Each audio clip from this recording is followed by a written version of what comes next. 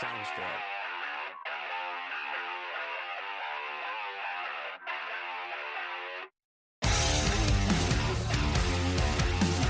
What's up, everybody? This is a brand new edition of Catfish on Ice. Welcome in, everybody. This is your host, Chad Minton, with co-host Rich Howe and Kyle Perkins. Plenty to get into as we inch closer and closer to the 2022-23 NHL season. How are you doing tonight, fellas? Doing good. I love the new intro. The music is so cool. And then it says the after hours. I know people on the podcast who listen like on Spotify and stuff aren't going to know probably what I'm talking about, but I don't know. I like it. It's pretty good. Makes your head. We're totally after hours. I mean, it is 10 o'clock Eastern time. All three of us are in Eastern time zone now. I was in Central time zone for the longest time, but I joined, I guess you could say, I've always said they need to just do away with one of the time zones and just go, like, the Central Eastern time zone thing is so dumb. Like, just make one time zone out of both of those. But I am team Eastern time zone now, so I'm with you guys. That's good. Yeah, you can feel the pain now of those West Coast games. Oh my gosh! Yeah, exactly. Yeah, I gotta get ready for it. I mean, I cut the cord. I don't have cable anymore, so I'm not like really watching anything live on TV, really. But so I haven't gotten used to it like that. But yeah, it's gonna be weird watching sporting events and watching at 8 o'clock Eastern instead of 7 o'clock. So that's gonna be weird. Yeah. Or when they're playing the LA Kings and the game doesn't start till 10:30 our time. Yeah, you're gonna be like, well, we'll be sure to schedule plenty of watch-alongs, Rich, so that we don't get off air till like 1 or 2 in the morning. Okay, man. Absolutely. Before we start, I have a question. Kyle has a boo-boo on his head, and I know he probably hears that word boo-boo a lot because he's got kids, and I have kids, and I remember saying you got a boo-boo or whatever. So, Kyle, why do you have a boo-boo on your head? Because Kyle was not paying attention at work. I was checking. Whenever we make barrels, there's big, heavy temporary rings that go on them. And we're on our plant shutdown this week. So QC, one of the jobs that we do when the plant's down, is we go through and we measure all these temporary rings. Well, one of the guys working in the department was hollering, asking a question. And I kind of looked out of the corner of my eye at him, and I walked straight into a post. It was one of those. It was one of those hits where they kept talking, but I didn't hear any of it. And I'm just like, I'm trying to stand now. I am going to fall down, possibly. That's awesome. Yeah. Well, did you guys? Hold on, guys. Did you guys see that viral video? It's probably from usually when some of these videos go viral, they're like 5 years old. But of the guy driving the forklift operator driving through a warehouse, and he's asleep behind the wheel and runs into a beam, and the entire warehouse pretty much just collapses. Shelf after shelf after shelf. And I'm just thinking, okay, that poor guy, hopefully he's okay, first of all, but I mean, if you think you're having a bad day at work, watch that video. For sure. Hey, real quick, guys, look who's here. It is Lindsay. Long time no see. Yes. She says, I'm back. Hello, my friends. How are we doing? We're good, except Kyle has a head boo-boo. He'll be okay, though. He'll be all right, though. Kyle is going to push through it. Yeah, he's just a flesh wound. He'll be okay. He'll push through it. We push through it here on Catfish on Ice. All right, so that reminds me of the time. I don't remember what episode it was, but I think we were doing a live watch-along, and I got, something stuck in my eye or my nose, and, my eyes were watering, and I just pushed through it for, 20 minutes. I couldn't even talk right, and it was just it's for the podcast. I'm going to keep going. I'm going to just push through.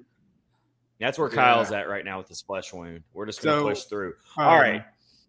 Real quick, though. Go ahead. Our friend CJ is in here as well. Snarky Squeege.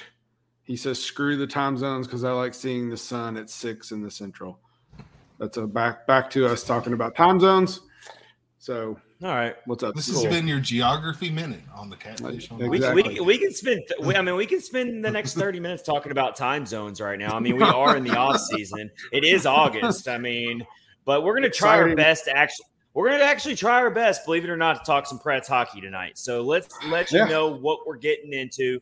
We believe it or not, we do have a pretty full hockey talk tonight. So we got to update everyone on how the most hated teams for Preds fans of summer of 22 brackets going. We have reached the second round of the tournament. We're going to announce the winners of the first round. We're going to update you on the poll results so far for the second round matchups. We've now released all 4 second round matchups on Twitter at Catfish Ice. You can vote if you haven't already on all 4 of those matchups. We'll update you on those results. Then we have an upset brewing in one of those matchups. It's kind of been landslides in a lot of our matchups in the first round, but we've got a close one. So we're going to talk about that. All right, we got to continue our player preview series. We got 3 good ones tonight. Matt Duchene, Tanner Jeannot, which I know that's Kyle's favorite player, so I can't wait to hear his thoughts on what he expects from Tanner Jeannot this upcoming season. And we're going to talk about the new guy in town, Nino Niederreiter, otherwise known as one of my favorite nicknames, El Nino. Love that nickname. All right, so we are going to talk about those players. Kyle is a Tanner Stanner. Is that right? Did I use that right? Is that what the kids say? You're a Stan? That's what the youngins are saying. The youngins say that? Yeah, man, guys. He's definitely a Tanner Stanner. That's real quick before we move on. I know we're taking up precious time, but Max Greenberg is in here. What is up, Max?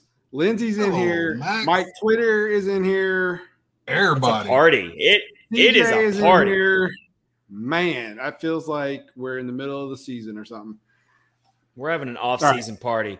Okay, some other housekeeping then. Our episode 150 special, which is going – I kind of mapped it out here. It's going to fall right around the second week of the regular season, second or third week.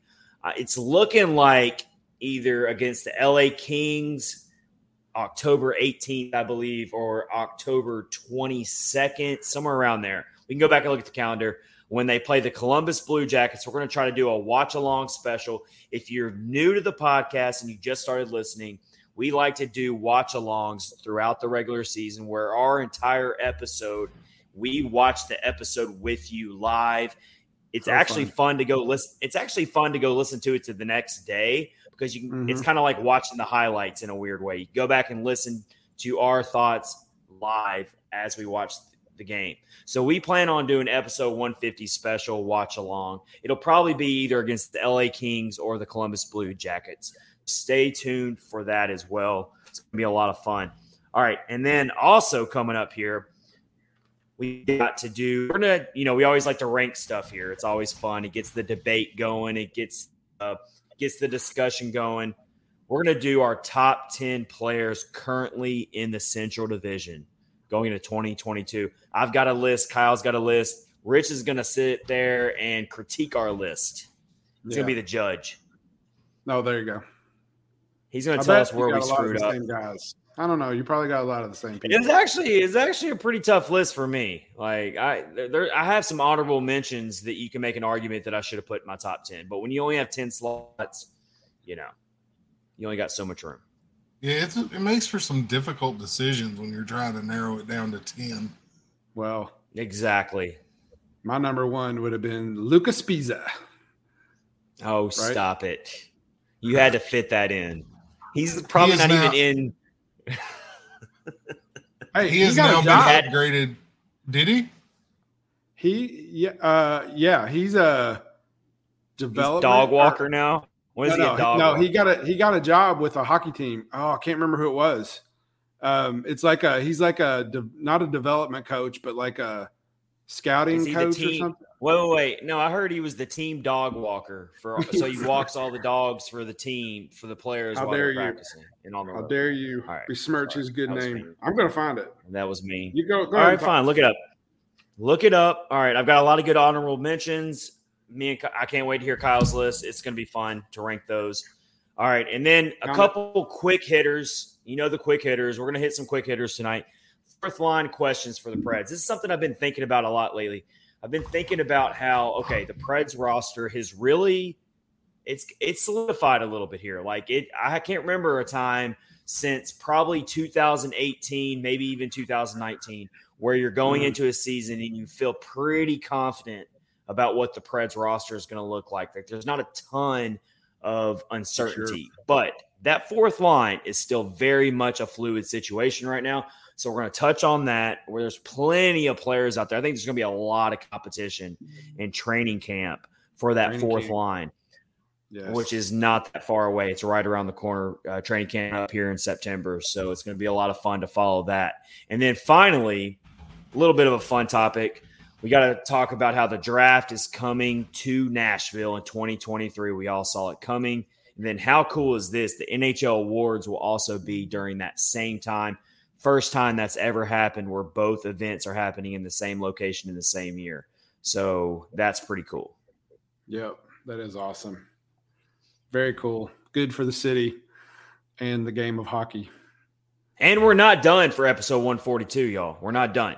Because at the end of this episode, when you download it tomorrow, it's not going to be in the live version right now, but tomorrow when you download the episode, we had Joe, better known as Washed Up Beer League Goalie, Washed Up Goalie on Twitter. He does the Tindy Talk podcast, which is a fellow podcast on the Hockey Podcast Network.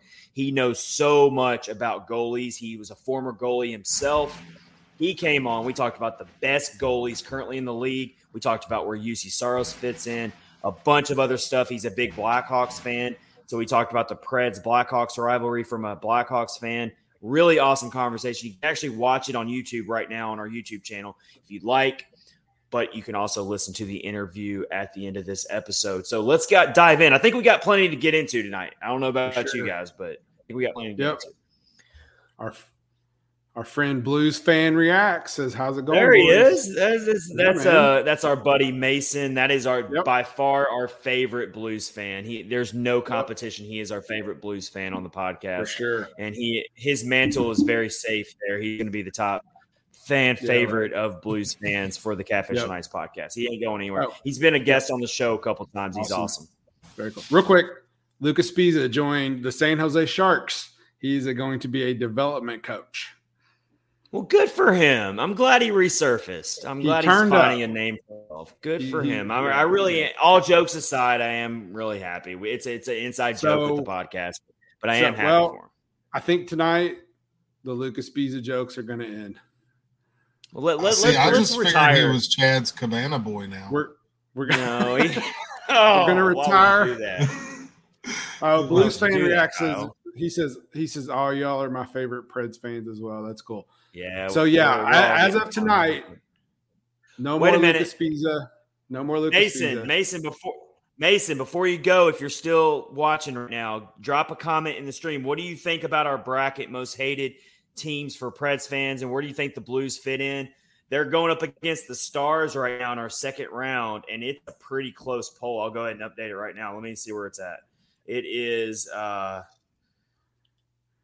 57% Stars, 43% Blues. We got an upset here. That's weird. Maybe the hatred for the Blues is simmering down a little bit for Preds fans. I want to Mason, if you're still watching right now, tell me what you think about that. All right, let's get into that. We'll wait for that comment if Mason's still watching. Yeah. Let's go ahead. Let's talk about our tournament here. Rich, update everybody. I just updated on the one matchup. What happened in the first round? Maybe if you got it in front of you, Rich, tell everybody what happened in the first round. Share some comments. I've got some comments from today from a lot of our listeners. Yep. What's going on here? So first round we had Boston, the Boston Bruins going up against Pittsburgh. Pittsburgh, not a fair matchup. Not a fair. The clear winner of that. Everybody hates Pittsburgh, with rightfully so. The second round we had the Carolina Hurricanes going up against the Colorado Avalanche. I thought that was going to be closer. There. I thought that was going to be a lot closer. Personally, I was wrong though. People hate Carolina, unfortunately, which is so weird. If you went back like before the playoff series with them, no one gave no one even cared about the Hurricanes. No one even thought about that. If anything, they might have been your second team that was out east, because everyone has a team they cheer for that's in the other conference, maybe because you don't play them. I bet the Hurricanes were one of those teams, but not anymore. Times change. Yeah. Last week, I think Kyle and I touched on it. Their fandom and social media people make them so hard to like, and that is the reason why people don't like them. They're insufferable. I want to like them so much, but it's hard. Such a good team, but the peripherals of them just make them impossible to like. Yeah, Yeah, I agree. Totally, 100%. So the next matchup, we had San Jose against Dallas. So Dallas clearly won, even though Corey Perry hadn't played for them for 3 or 4 years. People still hate him. Let me speak on that matchup real quick. That's new school Preds fans. That's true. That's new school Preds fans taking over that vote, because if more of the old timer Preds fans maybe would have gotten into that vote a little bit more, maybe it would have been closer. But the Sharks have been irrelevant for a while now, especially when it comes to the Preds Sharks rivalry. It's not really a rivalry anymore. So that's to be expected. That's not really a shocking result either. Yep. The next matchup was Minnesota against St. Louis. And once again, St. Louis beat out Minnesota for that. And then on the other side, we had the Washington Capitals going against Chicago. That's another landslide. That was a landslide. The Blackhawks are definitely the number one overall seed they're the number one overall seed of the entire tournament. They are the favorites, obviously. I threw the Capitals in there, and I explained it in the episode because there's always people who are going to hate on one of the best players. There's a lot of people who hate Ovechkin. Yeah, I'm not going to get into reasons why, because it'll go down a rabbit hole. But a lot of people don't like Ovechkin. A lot of people don't like the Capitals for that reason. So, and Tom Wilson, as Kyle has brought up in previous episodes. So that's why I threw the Capitals in there. But obviously the Blackhawks were going to win that matchup. Yep, for sure. The next one was the Ducks against the Lightning, and that's another one of those old school, Preds fans. I thought that was going to be really close, though. I thought that was going to be closer. It wasn't for me. That was an easy vote for me, but anyway. So that was good. So Anaheim actually won that one, and then the next one was Edmonton against Las Vegas, and I think all three of us, none of us like Vegas, so that was pretty easy. So Vegas won that out. That was an easy one. Yeah, and then the last one was Detroit and Toronto, which people still don't like Detroit. I think nobody likes Toronto, unfortunately, even their own fans. But Detroit won in our bracket for that. So people like to poke fun at the Toronto Maple Leafs because they're that team they're one of the classic teams. They have all this tradition, and they just stub their toe every year in the playoffs. They just can't figure it out. Yep. Let's see what Mason says here. Blues fan reacts. He says, understandable. Preds fans are nowhere near at the top of the hate list for Blues fans. I put the Avs, Hawks, and Stars ahead of y'all easily. Wow. There's almost a sort of respect between Hold on. There you go. between our fan bases. There we go. Yeah, I figured that's what he's saying. Between our fan bases, since we really don't meet in the playoffs very often, and we've mostly been at the same caliber for our existence. See, that's why Mason's such a brave and great fellow opposing fan, because and then it's his perspective. And he said, I'd tie you all with Minnesota personally. All right. There we go. Good. See, well, we are breaking bread here with a fellow Blues fan. That's right. On the podcast here. Who would have thought that Preds fans and Blues fans can get along? But we're doing it here. Yeah. Lindsay said, boo Oilers. CJ said, yeah, boo the Oilers. Then Lindsay said, I don't like Vegas either, but the Oilers, that is something else. So that's hilarious. Good stuff. So Kyle, if you got it in front of you, man, what are you thinking about the second round? I think it's obviously a lot more interesting here. We got some more interesting matchups. Stars and Blues. I think that one's the one that's really close right now. It's 58% to 42%. We set the poll length to 5 days this time. So some of them last time were only for 24 hours. That was my fault. I should have set them longer so we could have gotten more votes. That's on me. But we've got them for 5 days this time in the second round. So we've got plenty of time here to get more votes. We need your retweets because that spreads it out to more people and more people can vote. All the better. More votes, the better. But right now, it's pretty close. It's the closest matchup we've had so far. Stars and Blues, it's 58% voting for the Stars, 42% for the Blues. Still over 4 days left to vote on that one. At Catfish Ice on Twitter. Go vote if you haven't already. What do you think about that one, Kyle? Stars and Blues.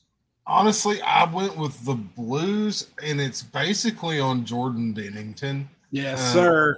I mean, Mason's laughing right now.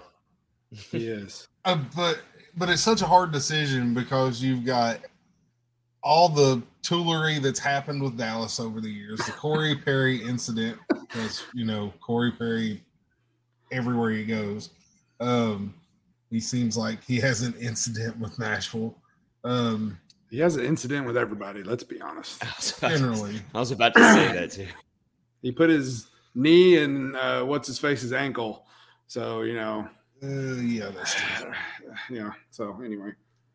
And then you had Radulov playing for Dallas, which was kind of a little sticky subject there.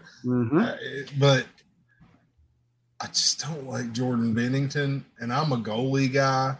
So if you have a goalie I don't like, that's kind of the death knell for a team for me. Yeah. So my reason. Go ahead, Rich. And I'll give you my thoughts. Well, I was just going to say Bennington is definitely the number one.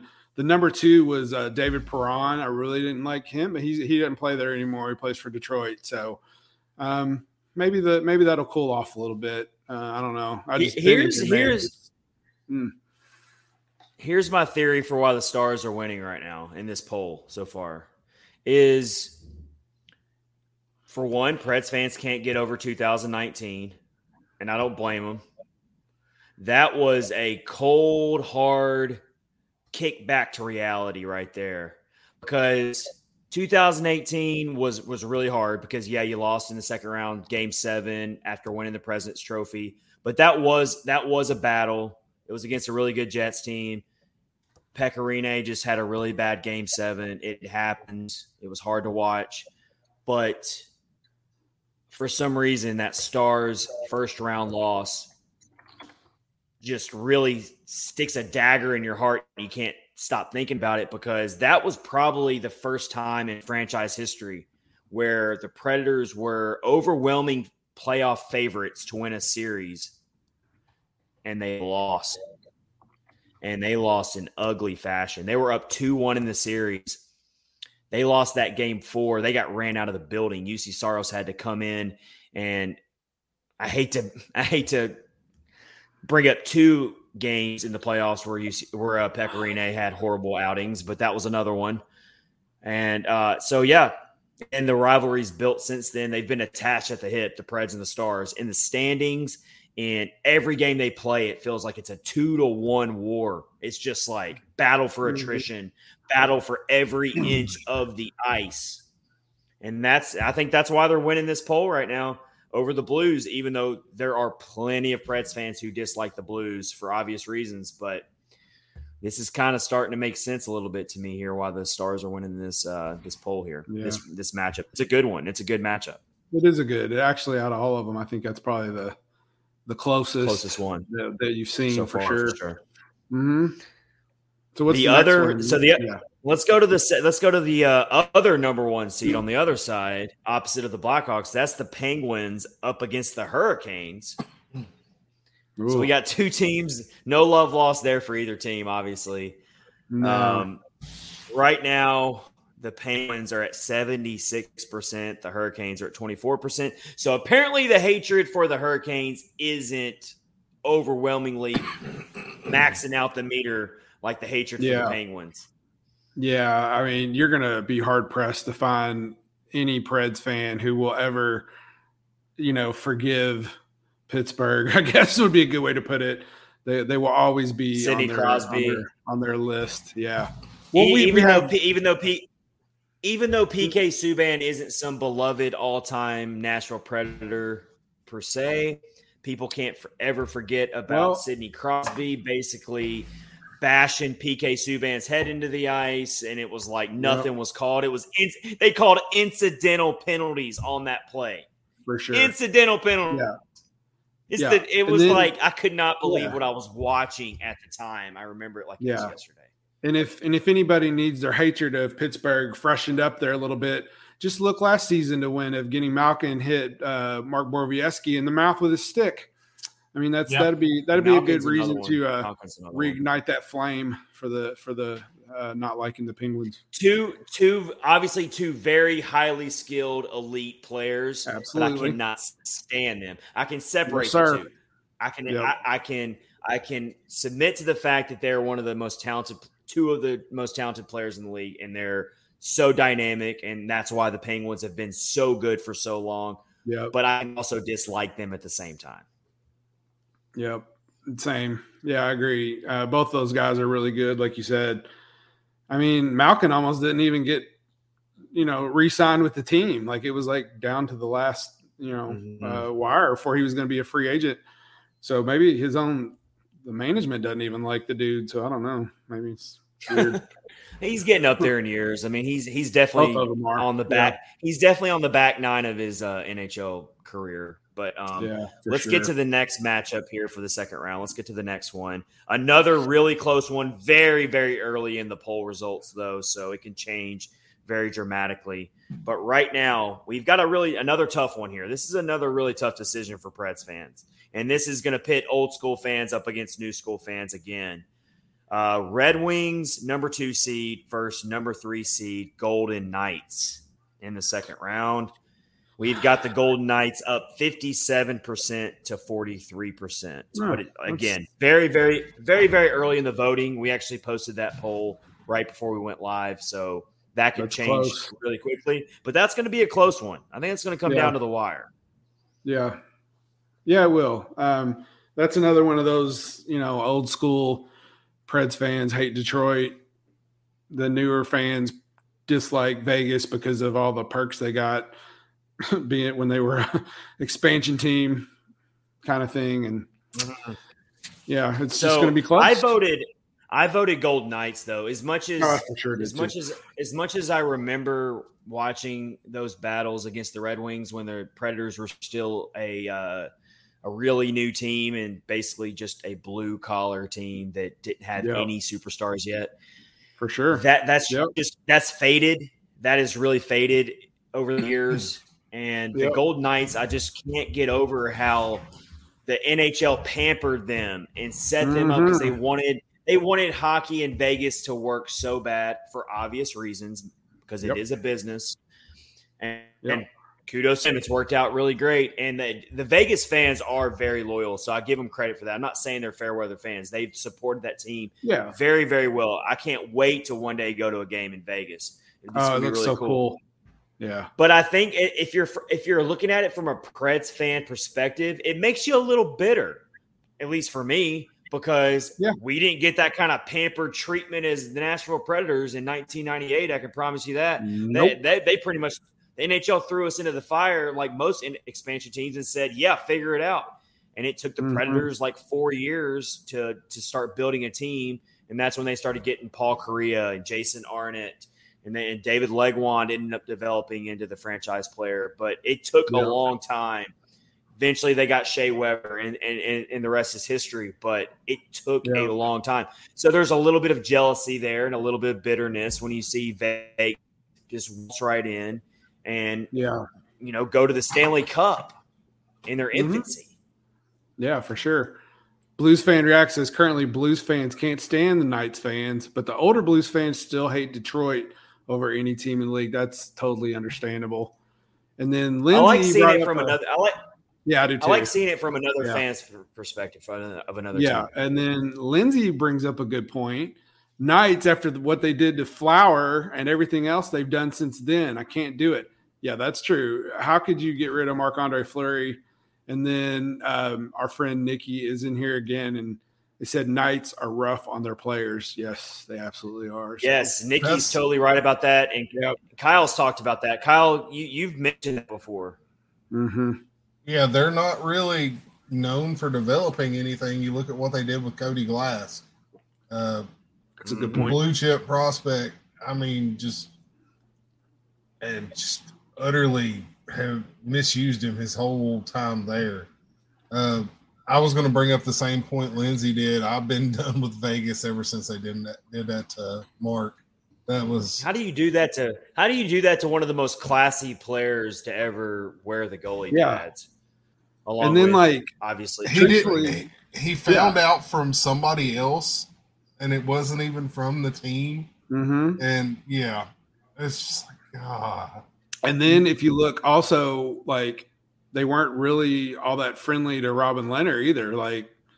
No, I mean he's had issues with them as well. So I mean it's weird how they do that. But yeah, I don't know. And then they've got some of the ugliest uniforms. That alternate jersey, that mustard. The glitter. And I know I sound like a hypocrite here because the Preds also had that similar mustard style, and I thought that was ugly too. When the Preds they didn't have glitter. Yeah, but like Rich said, it doesn't. Yeah, it doesn't look like it laid on the floor of a gentleman's establishment. It looks like that color should not be displayed anywhere. That color should not be displayed anywhere. Yeah, you're right. It looks like a cross between something that you would throw up because you've been drinking all night and you probably ate something that didn't agree with you. Like that's what that color looks like when the Golden Knights and then wear that uniform. Yeah, and then when you mix that in with those those gold helmets, those shiny gold helmets, oh man, that's just a recipe for disaster. Shiny helmets like that, the gold or the chrome, they don't work. No, they don't work in hockey. It does not look right. Nope. I agree. Let's move on to our final second round matchup. If you want to talk a landslide here, it's not a 100% anymore. Someone did finally vote for the other team, but we've got the Blackhawks versus the Ducks. I mean, first of all, there is plenty of hatred and disdain for the Anaheim Ducks. Mm-hmm. I mean, that team was just full of goons. Getzlaf, Ryan Kessler. That team was just Corey Perry was on that team. But there's some players on that team that are escaping me right now that were also on that team. Maybe more like role players. But that entire team was just full of goons.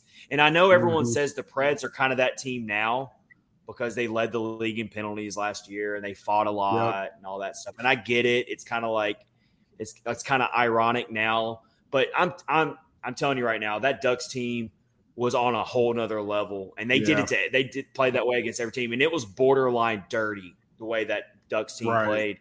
And for me, Ryan Getzlaf, I could not stand that dude. Oh my God. Every time the Preds went up against the Ducks, I could not stand Ryan Getzlaf. Times have changed. The Ducks are much younger now. They're a very, very different team. Nothing like that team was. Yeah. They're kind of on that cusp of maybe jumping back into the playoff picture. They were hanging around the playoff picture last year. They've got Trevor Zegras, who is one of the cover athletes of NHL 23. So congratulations to him. And then also Kyle rolls his eyes. Did you see Kyle roll his eyes? He's like, ugh. So awesome. Sorry, I didn't mean to interrupt you. It's just so funny. Would you have rather seen Sidney Crosby on the cover? I mean, I would rather see Trevor Zegras than. I'd rather see Austin Matthews on there. Again. Are you serious? Yeah. Are you serious? Yeah. I mean, somebody who actually produced during the season. I mean, Zegras was okay, but. Yeah. And then it really is cool to see Sarah Nurse work. That's awesome. That's awesome. You're right. Really, really awesome stuff there. I can get on board with that. So you can tell that the NHL is completely trying to target their younger demographic because that's where the NHL's popularity has been growing. I mean, if you look at all the numbers and all the studies that are going on and where the NHL is growing in popularity and starting to maybe close the gap in all these sports, it's definitely with the younger demographic. So I get why they put Zegras on the cover, but putting Sarah Nurse on there is super, super cool. Love that. So I can get on board with that. With the NHL 20. I still suck at the game. I suck at that game so bad, but it's still cool. Blues Fan React says Austin Matthews for the cover every single year since it's basically the same game every year anyway. It is. It's a pretty bad game. Yeah. And then Lindsay said, I love that Sarah Nurse is on there. Women belong in sports. Absolutely. That's absolutely true. Absolutely. For sure, Lindsay. We totally agree. Women belong in sports. And I love that they put her on the cover. She deserves it. I love everything about that. So cool. Yeah. So you remember you brought up I was going to say real quick about the Ducks. Back to that. You brought up Ryan Getzlaff. It made me think of when there was talk of trying to get him to play for Nashville. You remember that little conversation? That 5 minutes. For like 10 minutes. It was everybody's like a rumor. it might work out. It was a rumor. Yeah, it was a rumor mill. He would have never been embraced here. No way. That would have been so bad. Twitter would have broken. Preds Twitter and Facebook would have broken down it would have been on maintenance for like a week. For sure. It would have been in shambles. But anyway, so that poll result right now is 93% to 7% in favor of the Blackhawks. So basically what this is going to come down to is I'm going to make an analogy. So if don't screw up the suspense here. We got to be suspenseful here, Kyle. We got to keep people ready to keep watching. But yeah, this is just my personal theory of how it's going to turn out. So we're going to use, like, say you're walking your dog, normal average size dog, and it starts doing the circle and it does its business, and you're like, ew, that's nasty. So that's the regular hate for some of these teams. Mm-hmm. The Blackhawks is like Jeff Goldblum in the original Jurassic Park. Wow, that's a huge pile of.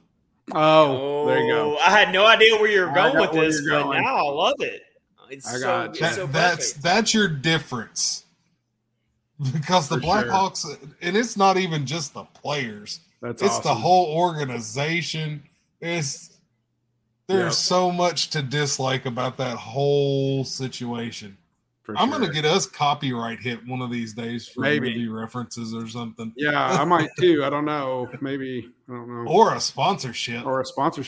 Real quick, Nikki is in here, says, as a female hockey player myself, I love that Sarah Nurse is on the cover. Then Max Greenberg with some truth. Zegras doesn't deserve it over, for example, Yossi or Makar, who are elite and have been for years. And then Nikki said, would love Yossi on a cover. Yes, absolutely. I mean, if they want a younger demographic, Makar is young. Yeah, he is. And he's literally one of the best players in the league. Yep, for sure. Absolutely. That's so I mean, I thought it would be a little bit of an interesting matchup because of the hatred of the Ducks, but clearly the Blackhawks reign supreme. Preds fans are not gonna Kyle, you need to check the Twitter account on Catfish because I just totally threw you a shout out as we roll along here in episode 142. All right, good stuff, guys. Yes, all right, that's how our most hated teams for Preds fans summer of 2022 brackets going right now. Good stuff. All right. Episode 142 presented by DraftKings, promo code THPN. We're going to tell you more about DraftKings and the current offer we got going for you. Stay tuned for that. Let's move along here with our player preview series. Let's get to our first player tonight, and that is let's get to that Duchene, Duchene, because we're talking about a player that's done a complete 180 in the minds of Preds fans since this time last year. I can argue. I do think he still has plenty of critics. 1 year is not enough for many, many Preds fans to forgive the contract, and I get that. But you cannot deny how dominant he was. You can argue he was more dominant than Philip Forsberg. And some of the analytics actually say that he was. He was so efficient. He was just a man on a mission. I mean, all business, guys. All business, he for sure. Can he repeat it? Let's go to Rich. Then we'll go to Kyle. And then I got some numbers I can share from his season that I looked up. But let's go to Rich first. Go to Kyle. Can he repeat it? Do you have confidence that he can? What are you feeling like for him? I actually do think he can repeat it. I think so. He had 86 points. I know you're going to talk about the numbers, but that is the most he's ever had in his career. He had ever since he's been in Nashville, like just people have been riding his tail saying, you don't deserve your contract. We need you to shoot more, just whatever. And you remember seeing pictures of just like him just dejected. He reads the press about himself. You know that he sees all of that. And I think he showed everybody what he could do last season. And I think he rebuilt his confidence. And I think he can definitely get what he got last year or maybe a little better. So I'm hoping he can. Let me touch on that and then we'll go to Kyle. He showed so much mental fortitude and leadership for this Predators team when they needed him most, and he did it the entire season. He didn't do it for flashes. He did it from wire to wire. And it kind of started the season before in the playoffs when he set that game-winning goal on a breakaway to beat the Canes. Remember that in overtime? Yep. That's kind of what launched him. That's kind of launched him into the next. And I remember seeing how fired up he was when he scored that game-winning goal. And I've said this plenty of times. Pissed off Matt Duchene is my favorite Matt Duchene because I think when he first got to Nashville, he was a little. I don't want to use the word timid because no hockey player is timid if you're playing that sport. That's probably the wrong term, but you get what I'm saying. He seemed very. He didn't seem as angry. He didn't seem as the will to push forward and really carry this team when he first got here. And I've just seen a dramatic shift in the way he plays going back to that playoff series against the Canes. Kyle, what about you, man? I think he finally found his groove, I guess you could say, in Nashville. He came in, was trying to play center. It wasn't working. They moved him to the wing. That seemed like it clicked.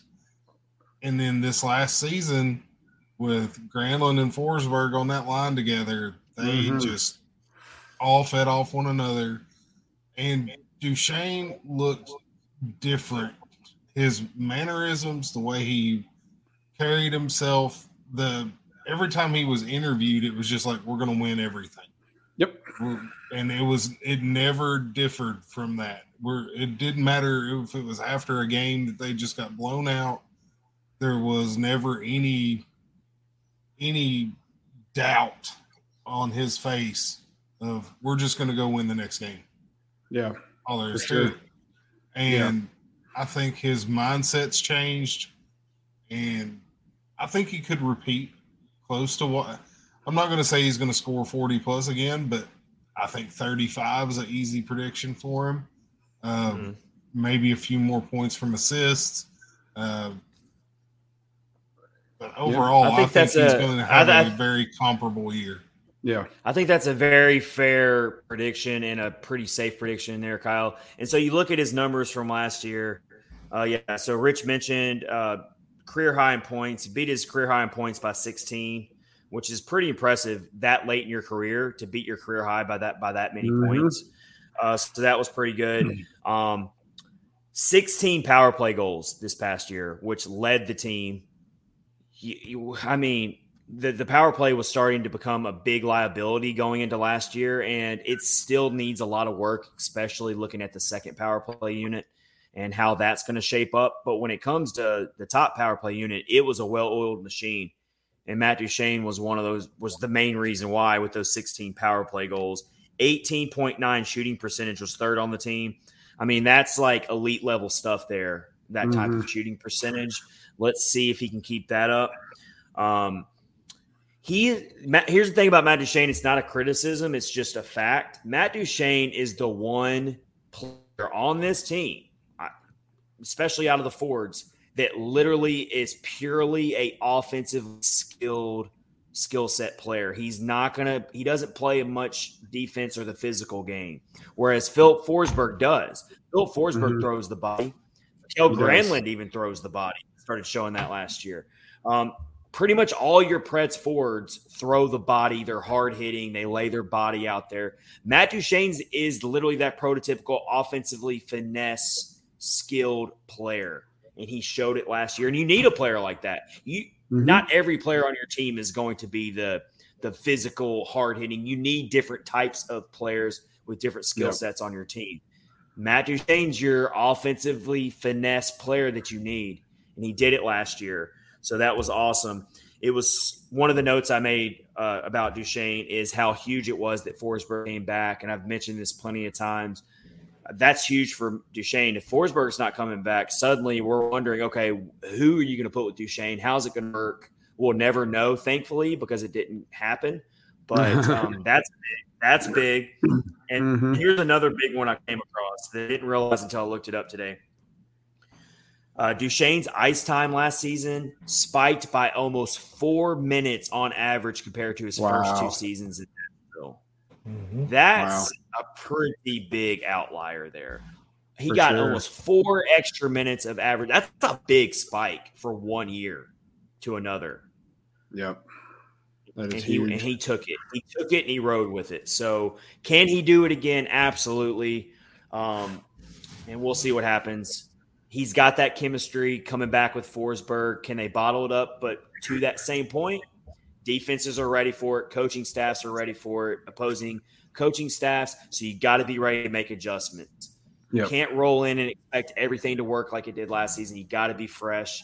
And that falls on the coaching staff. That falls on John Hines. Absolutely. Let's get to our next player. That's Tanner Jeannot. I think Kyle needs to start off this one for sure. Tanner Jeannot. Kyle, preview Tanner Jeannot for us, and then we'll go around the room. We'll go to Rich, and then we'll close it out with me when it comes to Tanner Jeannot. I'd honestly love to see Tanner stay out of the box a little bit more. As much as I love it, I love watching the kid fight. He is too useful on the ice to be in the box that much. Good point. I'd love to see him get up around 25 goals. I think it's very doable with his skill set and with his line mates. That said, I do believe they'll keep that line together. It was arguably their best line at a lot of times last year. But I think that 25-goal range is very doable. Colton Sissons is a good enough center to facilitate that. And he's going to have Trennan again on his other wing. So they're going to have 2 threats that can equally score and punish. So absolutely. I would really love to see Tanner maybe step back from his fighting role just a touch. I'm not saying at all, but keep laying the body, answer the bell when need be, but don't go looking for him. Stick up for line mates when needed. If the game is going that way where the other team is dragging you into that situation, but at the same time, cooler heads have to prevail sometimes. And be smart. Jeannot, with a little bit more wisdom and a little bit more experience, I think he'll definitely do that. I expect him. Touching on that, and then we'll go to Rich. Second in the NHL last year in hits for Tanner Jeannot, according to MoneyPuck.com, with 318 hits. Yep. On the same regard, led the NHL in penalty minutes at 120. Yeah. Led the NHL. And Stay he was out of the box, to the same regard, he was second in the league in penalty minutes drawn. So drawing penalty minutes. So drawing the other team into the box with him. So it's a little it's somewhat misleading to look at those 120 penalty minutes because sometimes those were offsetting penalties. so it was putting you in 4-on-4 situations maybe or whatever. Yep. But only Connor McDavid was ahead of Tanner Jeannot when it comes to penalty minutes drawn from the other team. So that's pretty impressive company there. And Tanner Jeannot had a 19.4 shooting percentage, so higher than Matt Duchene. We're talking about a player who's primarily a physical, hard-hitting guy, and he had a 19.9 shooting percentage. Come on, yep, now. And finished up with 41 points for sure. Yeah, that's what I was going to touch on a little bit. Like, I think next season, I think the whole team, they're just going to be building off what they did last season, and I think he can do even better this season than he did last. If you look at the 2021 season, he only played in 15 games. He played a full schedule, except for almost full schedule. He missed the one game when his kid was born. Yep. He went from 15 games to 81, went from 7 points to 41. I mean, like, he had an amazing season, and I think he's just going to build on it and just keep getting better. Keep them to three to Sissons, Trenton, and him together, and just let them keep building on that, man. And I think good things will happen for sure. I will say I agree with that. I will say if and it happens, I mean it's kind of inevitable. If an injury does happen to the top six and you got to move someone up, I think Tanner Jeannot's the first person you move up. 100%. If you got to do it. I will say that. Yeah. So if you got to break up that line for an injury reason, then that's what you do. I think Tanner Jeannot can hit 50 points this year easily. Mm-hmm. I really do. Because the thing about Jeannot is he kind of figured out what works for him last year. He already knew he was a good player as far as his mentality and the way he plays, but he actually found an offensive game to it as well. None of us saw it coming. And so, I mean, he's another player that's just a great, hardworking player, all business, and there's no reason it could be a 50-plus point scorer on the third line. Yes, while he's also providing you that while he's also providing you that grit and grind and setting that physical tone. I mean, can you ask for anything more of a combination between those two? So yeah, it's going to be interesting to see if he can take another step forward after finishing 7th in the Calder voting last year. Would have liked to have seen him finish a little bit higher in that voting, but yeah, for sure. Nikki said he'll learn from last year too, and I think and develop. And then Lindsay said he needs to find that fine line. And then she says she's going to get her a Jeannot jersey, which that's pretty awesome. Mm-hmm. That's a good one. Blues fan Mason's still in here, says young player too, super bright future. Absolutely, yeah, he's exciting to watch, man. That's for sure. Yep. Thanks for the comments, everyone. Keep them coming. It makes the episode so much better when our listeners get involved. Oh, yes. All right. Let's get to the new guy in town here. Let's get to Nino Niederreiter, a player that, we loved to hate when he was playing for the Canes, but now he's on the good side. Now he's with the good guys, and so now we're going to love him. And he fits perfectly into this. He fits perfectly into the identity of this team. Yeah, that word that Kyle likes, identity. I'm sorry, I'm dropping it. But I'm going to buy it. One of these days, I'm going to get a shirt made, and it's going to have the Catfish on Ice logo on it, and it's just going to say identity. It's going to say identity in quotes, and Kyle's going to have to wear it for an episode. Okay. You should do like it should say identity, and then put like Kyle Perkins underneath, like he said identity. Like it's his quote. Like the name tag type thing. Yeah, it's just gonna show up in the mail one day, and Kyle's like, "Damn it, I gotta wear it tonight now." I gotta wear it. It's gonna hopefully show up in the mail right on a recording day. So he's like, "All right, now's the time." Or you could do a sweatband, and I could wear it up here. I like that even more. Even more. All right, Nino Niederreiter. The first thing I think of when I think of adding Niederreiter to the team, no offense to Luke Cunnin, but I will take that swap every day, twice on Sunday. Yes, no questions asked. I know Luke Cunnin didn't play in the top 6 all season, but he was in the top 6 a lot. For sure. But struggled mightily last season, took dumb penalties. This is a 100% upgrade. So here's what I'm looking at with Niederreiter. Does he instantly make the Preds a Stanley Cup contender? Is he that type of a dynamic player? No. But he's another piece to the puzzle of a puzzle you're trying to build to become a Stanley Cup contender eventually. He's one piece of many pieces that you're trying to put together. That's kind of where I see it. He's a smart veteran. I mean, that's what you need. That's a good way to put it.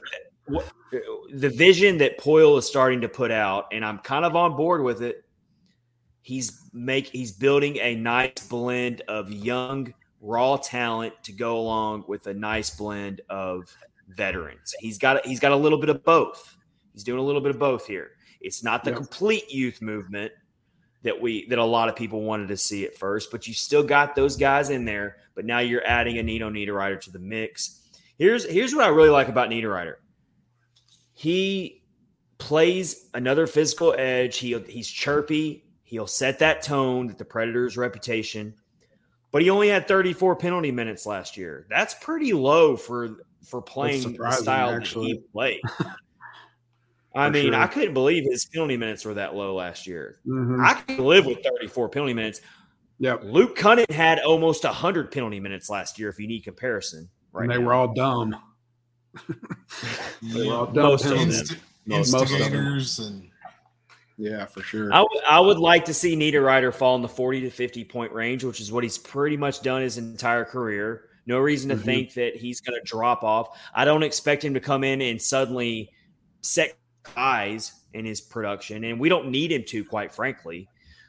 We just need him to be the steady point producer that he's been for most of his career, provide that veteran leadership, give us a little bit more stability in the top six, and we're all golden here. We're all good. That's what I'm looking at with Niederreiter.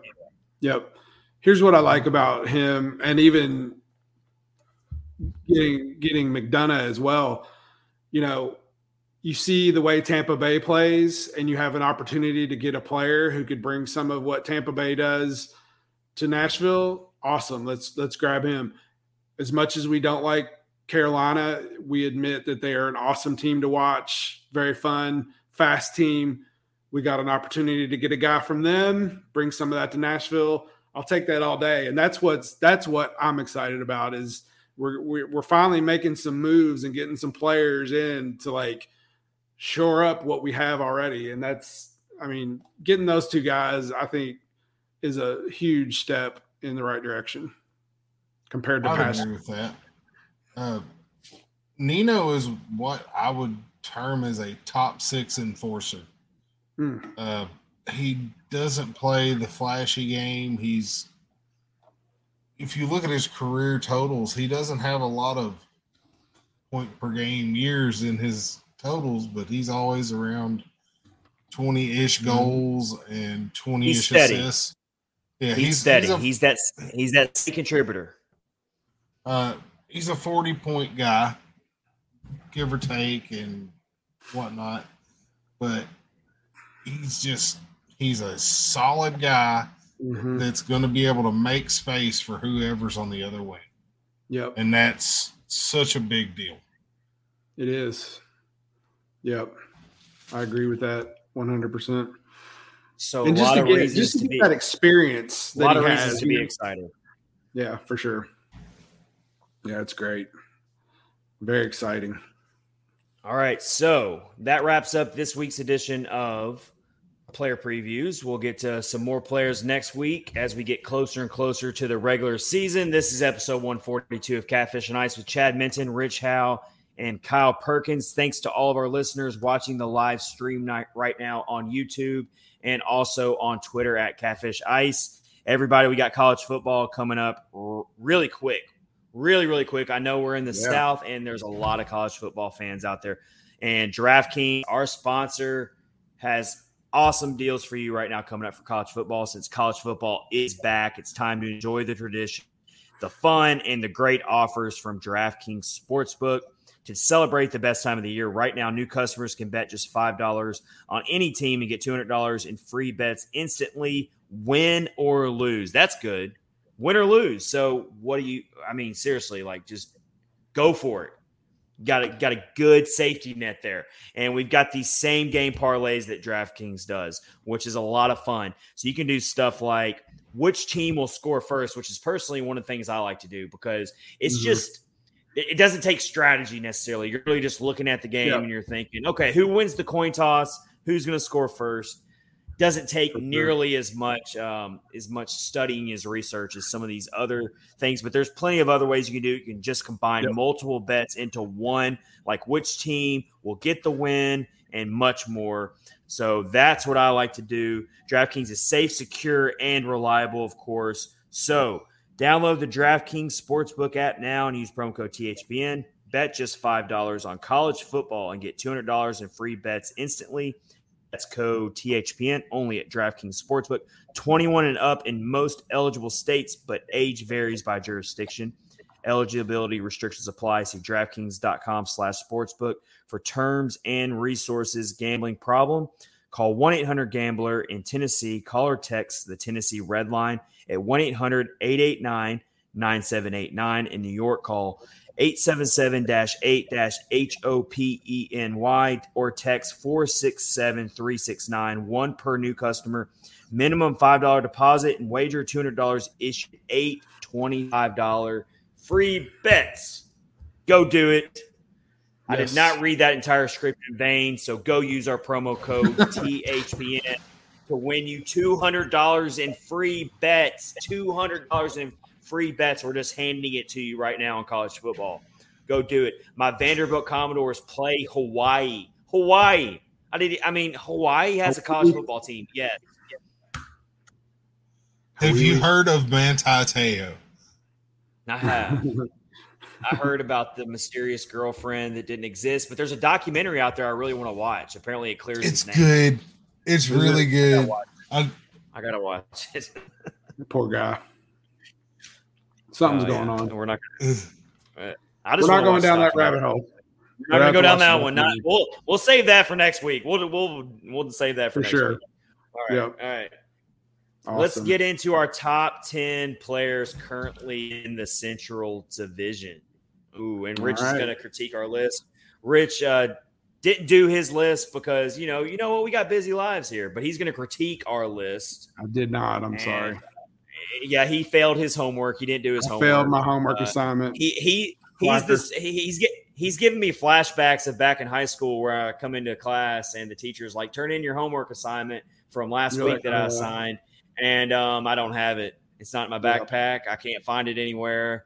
I'm like running into the bathroom to scribble something down real quick to pretend like I have it. I don't know. Yeah. I mean, let me do my top 10 off the top of my head. No, you're just going to critique our list. I will. Yeah, go ahead. I'm going to start with my top 10 list. I'm going to go from 10 to 1. 10 to 1. List them pretty quick here. Rapid fire. Then Kyle's going to do his. Then we'll discuss. All right. How about that? Is that a fair? All right. Let's go with – we're just doing Central Division here, folks. Top 10 players currently in Central Division. Yep. There's no scientific rhyme or reason to my list. I just put it out there. So nobody come after me too hard. Come at me, bro. All right. Come at me, bro. Why does Kyle have a real quick puzzled look on his face? So Lindsay just said put something in the chat, and I just checked it on Twitter. Apparently, Phil Kessel is going to go play for the Vegas Golden Knights. I thought you were about to drop some breaking news that he's going to the Predators. Oh man, no, my dream has died. My hot dog meme dreams have died.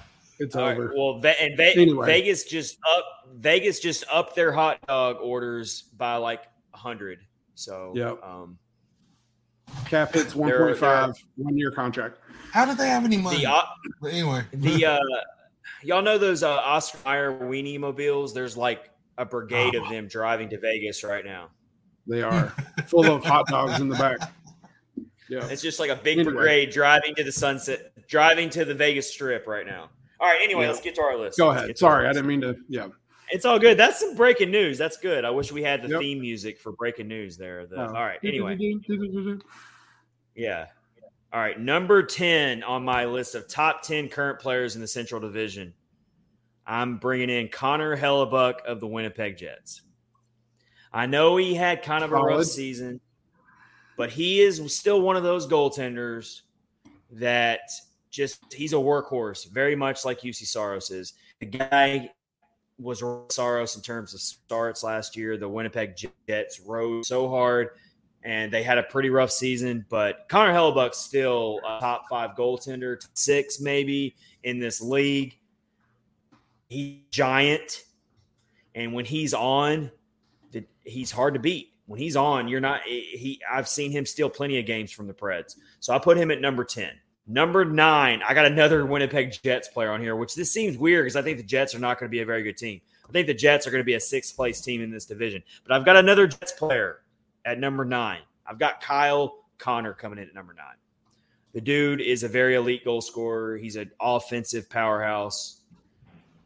I got him at number 9. Number 8, I'm going Vladimir Tarasenko for St. Louis Blues. Mason, if you're still watching, got a Blues player coming in here. Vladimir Tarasenko, by his standards, probably had a down year last year, but he is one of the most dynamic players in this division. So I got Tarasenko at number 8. Number 7, my first Preds player coming in. Number 7, I got UC Saros. At number 7, top 10 Central Division players. Number 6, got the Minnesota Wild. Kirill Kaprizov's coming in at number 6. He's a player that's going to take off and keep it. Kirill the Thrill. Kaprizov's number 6 on my top 10 list. Number 5, this is going to surprise some people. I don't think anyone sees this coming, but guess what? I got a Dallas Stars player coming in here, and it's a young one. It's not one of their old aging veterans. It's Jason Robertson. I've got him at number 5. Hot take alert. No problem with that. No problem with that at all. That kid is special. He is special, and he makes me, him and Ottinger make me not hate Dallas as much as I used to. Yeah, I like them. I like those 2 players for sure. So I got him coming in at number 5. Number 4, I got to be objective here, even though I cannot stand this player and I cannot stand the team he plays for. Patrick Kane is number 4. At one time, Patrick Kane was the undisputed number 1 on this list, but he's fallen off and he plays for a really horrible team. But he's still number 4. He's still one of the most talented American-born players to ever play the game, despite a lot of the reasons I don't like him. He's still number 4 on my list if I got to be objective. Number 3, I've got – this is going to make some Avalanche fans mad here, but I don't care. I've got Cale Makar at number 3 on my top 10 list of Central Division players. I'm sure a lot of people would have him number 1. I got him number 3. Number 2, he's got to be coming. Roman Yossi's my second best player in the Central Division for the Nashville Predators, which shows you that I am indeed objective here. You are. That means my number 1. That means my number 1 player in the Central Division right now is none other than Nathan MacKinnon of the Colorado Avalanche. There you go. That's my top 10. That's good. Let's hear Kyle's top. Let's hear Kyle's top 10, and then we'll go to discussion on our list. So starting out at number 10 for me is Mikko Rantanen from the Avalanche. Guy you don't hear a lot about, but he's right at 100 points about every season. Number 9 went with Hellebuck as well. Amazing goalie on a bad team. Number 8, I went with Patrick Kane because he's getting older and he's not quite the dominant force he was. Still an amazing player. Number 7, Jason Robertson, the Stars. Great young player. Yep. Number 6, UC Saros. We're close here, Kyle. 5. We didn't share. Hey, everybody, we didn't share any of this. Absolutely. So this is pretty cool. Number 5, Vladimir Tarasenko. We're right there, man. Number 4, Cale Makar. Number 3, Roman Josi. Number 2, Kirill Kaprizov. Okay. I think Kirill is the real deal, man. And real. Number 1, you got to give it to Nate. You got to. Yeah, man. I mean, he's the man in the Central. The dude didn't even smile during the trophy presentation. He's just like a cyborg. He's like a robot, and it's like he's programmed to win. And that's all it's like someone took him into a lab and programmed him. And it's like, your objective is to win and to be the best player. You're not allowed to show any emotion, just win. I mean, he's a machine. I can't get over it. But so we only had one player that was different. And that was, I had Kyle Connor at number 9. You had Mikko Rantanen at number 10. I have 4 players on my honorable mention. Mikko Rantanen was definitely one of them. It's actually the first player I wrote down on my honorable mention. I have Philip Forsberg as an honorable mention, but couldn't put him in top 10. I can't put him in top 10, but I have him honorable mention. I even put Marc-Andre Fleury as an honorable mention. Not top 10, obviously. And how about Jordan Kyrou? Jordan Kyrou had He's really great year. Right there at like number 11. He's right there. Yeah. So he's in my honorable mention as well. But man, our list, we didn't agree on, except for Nathan McKinnon, we didn't have any of the same players in the same slot. But 9 of our 10 players we agreed on at least being in the top 10. The only big difference was you had Kaprizov at number 2. I have him at number 6. I had Patrick Kane at number 4. You have Patrick Kane at number 8. That's really the only big difference in our list. Yep. I think you both did admirably. Yeah, those are great lists. You did. You both did great. Without looking, that means a lot, man. Without me looking at the rosters right in front of me, I would put all those dudes probably on the list. I mean, that's. I didn't. For sure. I do know. Through the grapevine, I heard that, Rich, you started your list and you just didn't complete it, and you had Lucas Pisa at number 1. No more Lucas Pisa jokes. No more. Well, we get to do it. We get to do it for the rest of this episode. We're gonna bury it. We're gonna bury it at the end of this episode. Yes, we're gonna bury it at the end of this. Sure.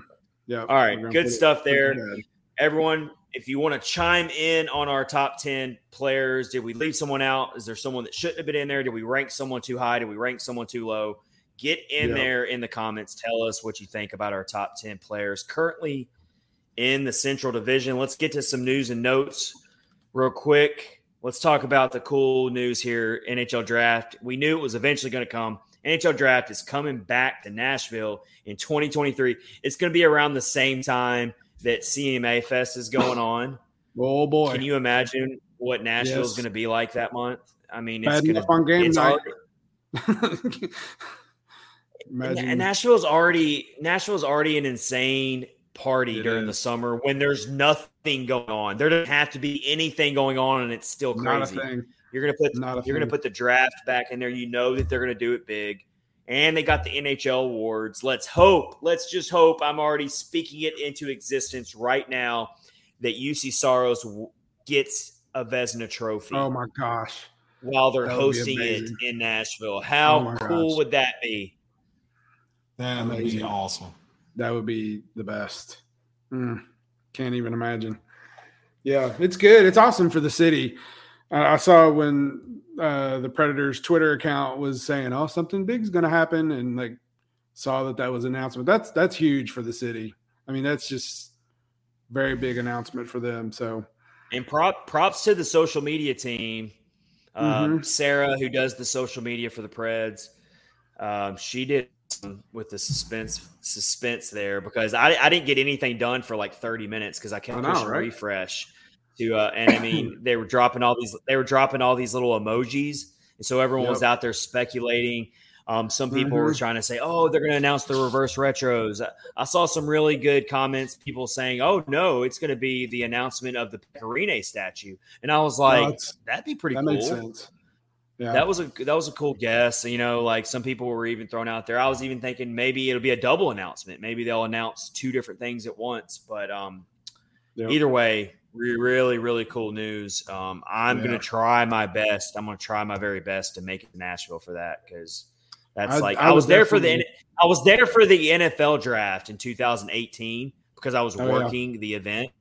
I was working downtown in the middle of all that craziness, but that I don't think it'll be on that level, obviously. That was 700,000 people in 3 days that came through Nashville when the NFL draft was here. I don't think it'll be quite on that level, obviously, but it's still going to be a massive party. So can't wait for that. Yeah. That's going to be awesome.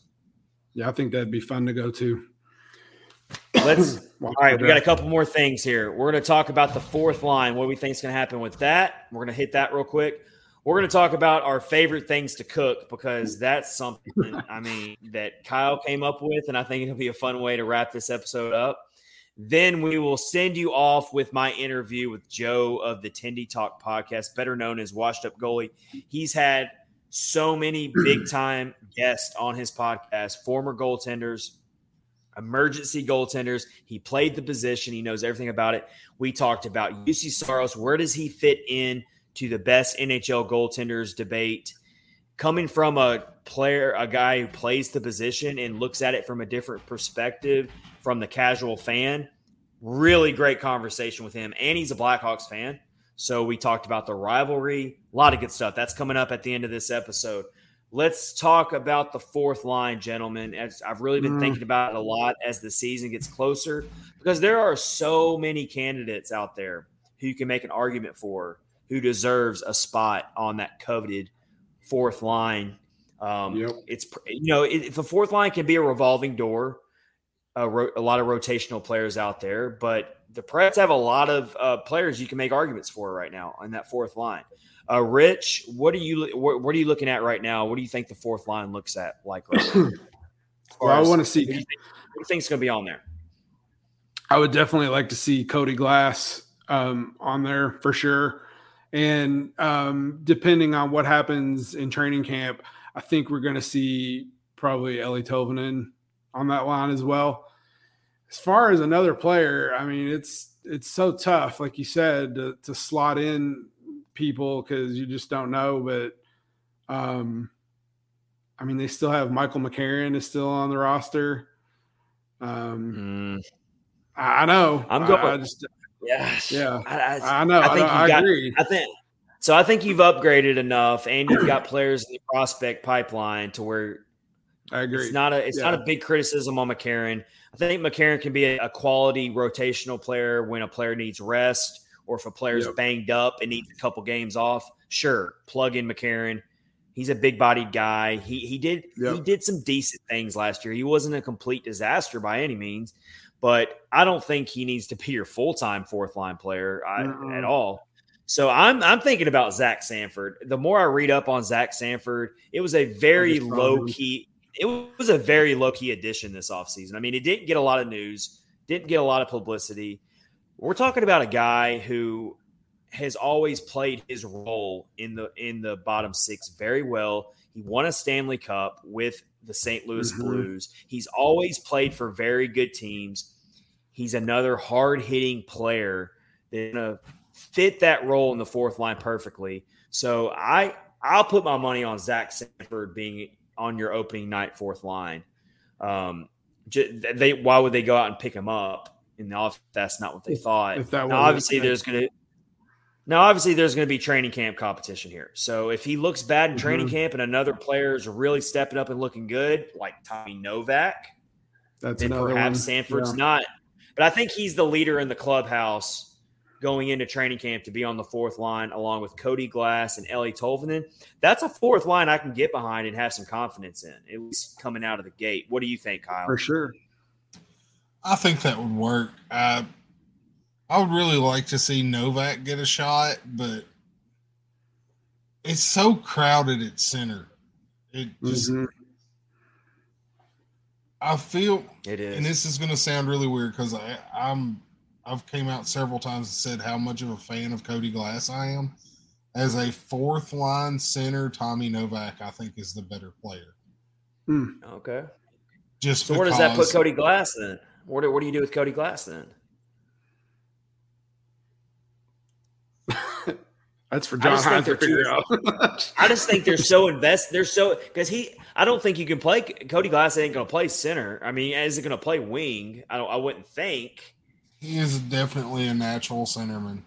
Yeah. So and I just feel like the franchise is so vested in Cody Glass that But it's a good take, though, because I like you said, they're overcrowded at this position. And Tommy Novak has already shown that he can be a really good fourth line center as well. So you've kind of got like a numbers game here. You got to figure out what to do. It's a good problem to have, but that's kind of why I'm bringing up this topic tonight, because it's very interesting. But you can plug – Tommy Novak can definitely play wing as well.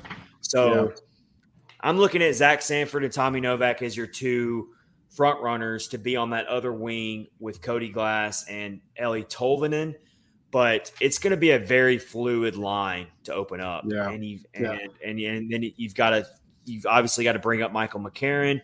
You've still got Cole Smith, who got a little bit of time there. But a big reason why this is such a big topic here is because Nick Cousins is gone. Matthew Olivier is gone. He was another player who was filling that role sometimes. So, yeah, it's going to be interesting to see what they decide to do out of training camp. That's going to be your main roster battle in training camp, is that fourth line. Yeah. Max Greenberg brought up a good point. Go get Craig Smith from Boston. The rumor mill's out there. I might be down with that. If I'm being totally honest. You could solve your overcrowdedness at the position by making a trade with Boston. And I think I read an article from the Hockey Writers talking about this exact topic. And they basically said that Boston's kind of going to run into a cap problems later in the season when they got a couple players coming back to join the roster and they're going to be over the cap. So they got to start shedding cap. Craig Smith is one of the players that could be the outlier that they might be looking to unload. It's a possibility. We could see. I don't think it's going to happen, but it'd be interesting. It would definitely – you add him to the fourth line, I mean, and then you trade – but then you might have to trade Tommy Novak, or you might have to trade – Oh, that's true. You definitely have to part with a draft pick as well if Boston's going to do it. They're not going to just give Craig Smith away for nothing. I mean, you got to offer some stuff. So yeah, Max says they're $2 million under – negative $2 million under the cap. Is that what you're saying? Or over $2 million under, I guess. But no. So it's when the season starts, they got a couple players jumping back on the books. It's going to put them over. Right. So looking into the future, they've got to make more cap room right now. That's basically from what I understand it. But we'll keep an eye on that. But the fourth line is going to be interesting. From the sound of things, like, why don't they just have Joachim Kimmel just like walk on water over here and he can be on the fourth line? I'm glad you mentioned that, because I've been wanting to talk about him this whole episode. We'll talk about him. All right. He could just trot over here, walk on the water, and descend. 12 point Kimmel. Yeah, he 12 points at World Juniors. Now the record holder of any Predators prospect. Saw that for points in World Juniors. Yep. And he still has another year he can play in it. At least one more year. Yeah. 7 games, 4 goals, 8 assists. He was on the ice for all 7 even strength goals that Finland scored. The kid just looks outstanding. Yeah. Good pick. He's fast, but he's not Connor McDavid fast. But he can do some stuff with his hands that make up for it. There was some puck moves that he pulled off on defensemen, and I felt bad for them. It was just, awesome. Where'd it go? And I was trying to watch it, and it was just confusing because you have no idea where the puck went. And right. Next thing you know, he's got a shooting chance. Yeah. He looked extremely good. Yeah, that's awesome. He helped propel Finland to a silver medal, so that was pretty cool. They went up against Canada, and they tried to hang with Canada in that gold medal match, but Team USA didn't even medal, which kind of was a little bit of a letdown. But overall, the tournament didn't have nearly as much buzz as it's had in the past, and that's probably because it fell in August. It was a weird time. And I hate that for those young kids because they deserve to have full arenas supporting them. I read things about the tickets were too expensive, or just a lot of different reasons for why the tournament just didn't get the buzz and the support that it normally gets. So that's a little bit of an unfortunate thing, but the World Juniors is back in December. So quick turnaround. 4 months from now, they're literally having another World Juniors. They're going to get back on schedule. So, and like Kyle just said, Kimmel will be in that as well. So very cool stuff. Glad you brought him up. Yep. Let's have a little fun here. Let's, if anyone's hungry right now, we're about to get the taste buds going. We're about to talk food here. You have to go to Taco Bell. Love food right now. Food's my favorite thing. Food's my favorite thing ever. It makes me happy all the time. All right, our favorite things to cook. Not just our favorite things to eat, but actually our favorite things to cook. Kyle's always putting up all this freaking food on his Twitter. Oh, I know, right? Being all freaking hungry. All these seasonings that he's putting on stuff, and I'm just like, can you teleport me to wherever he's at right now so I can scarf down whatever it is he's cooking right there? And if you follow Kyle on Twitter, he put some pictures of some corn that he made that he grew himself. Mm-hmm. Farmer Perkins made that corn, and there's nothing better than fresh corn. That's for sure. Mm-hmm. It literally walks from the backyard to the pot. Absolutely. Or anything homegrown that you're growing yourself. It's just a whole new meaning. You know, it's just like, wow, like I actually planted this, I grew it, and now I'm consuming it. Yeah, it's pretty awesome. All right, so let me start off with my favorite thing to cook, and it's so simple and it's so basic, but mac and cheese. I guess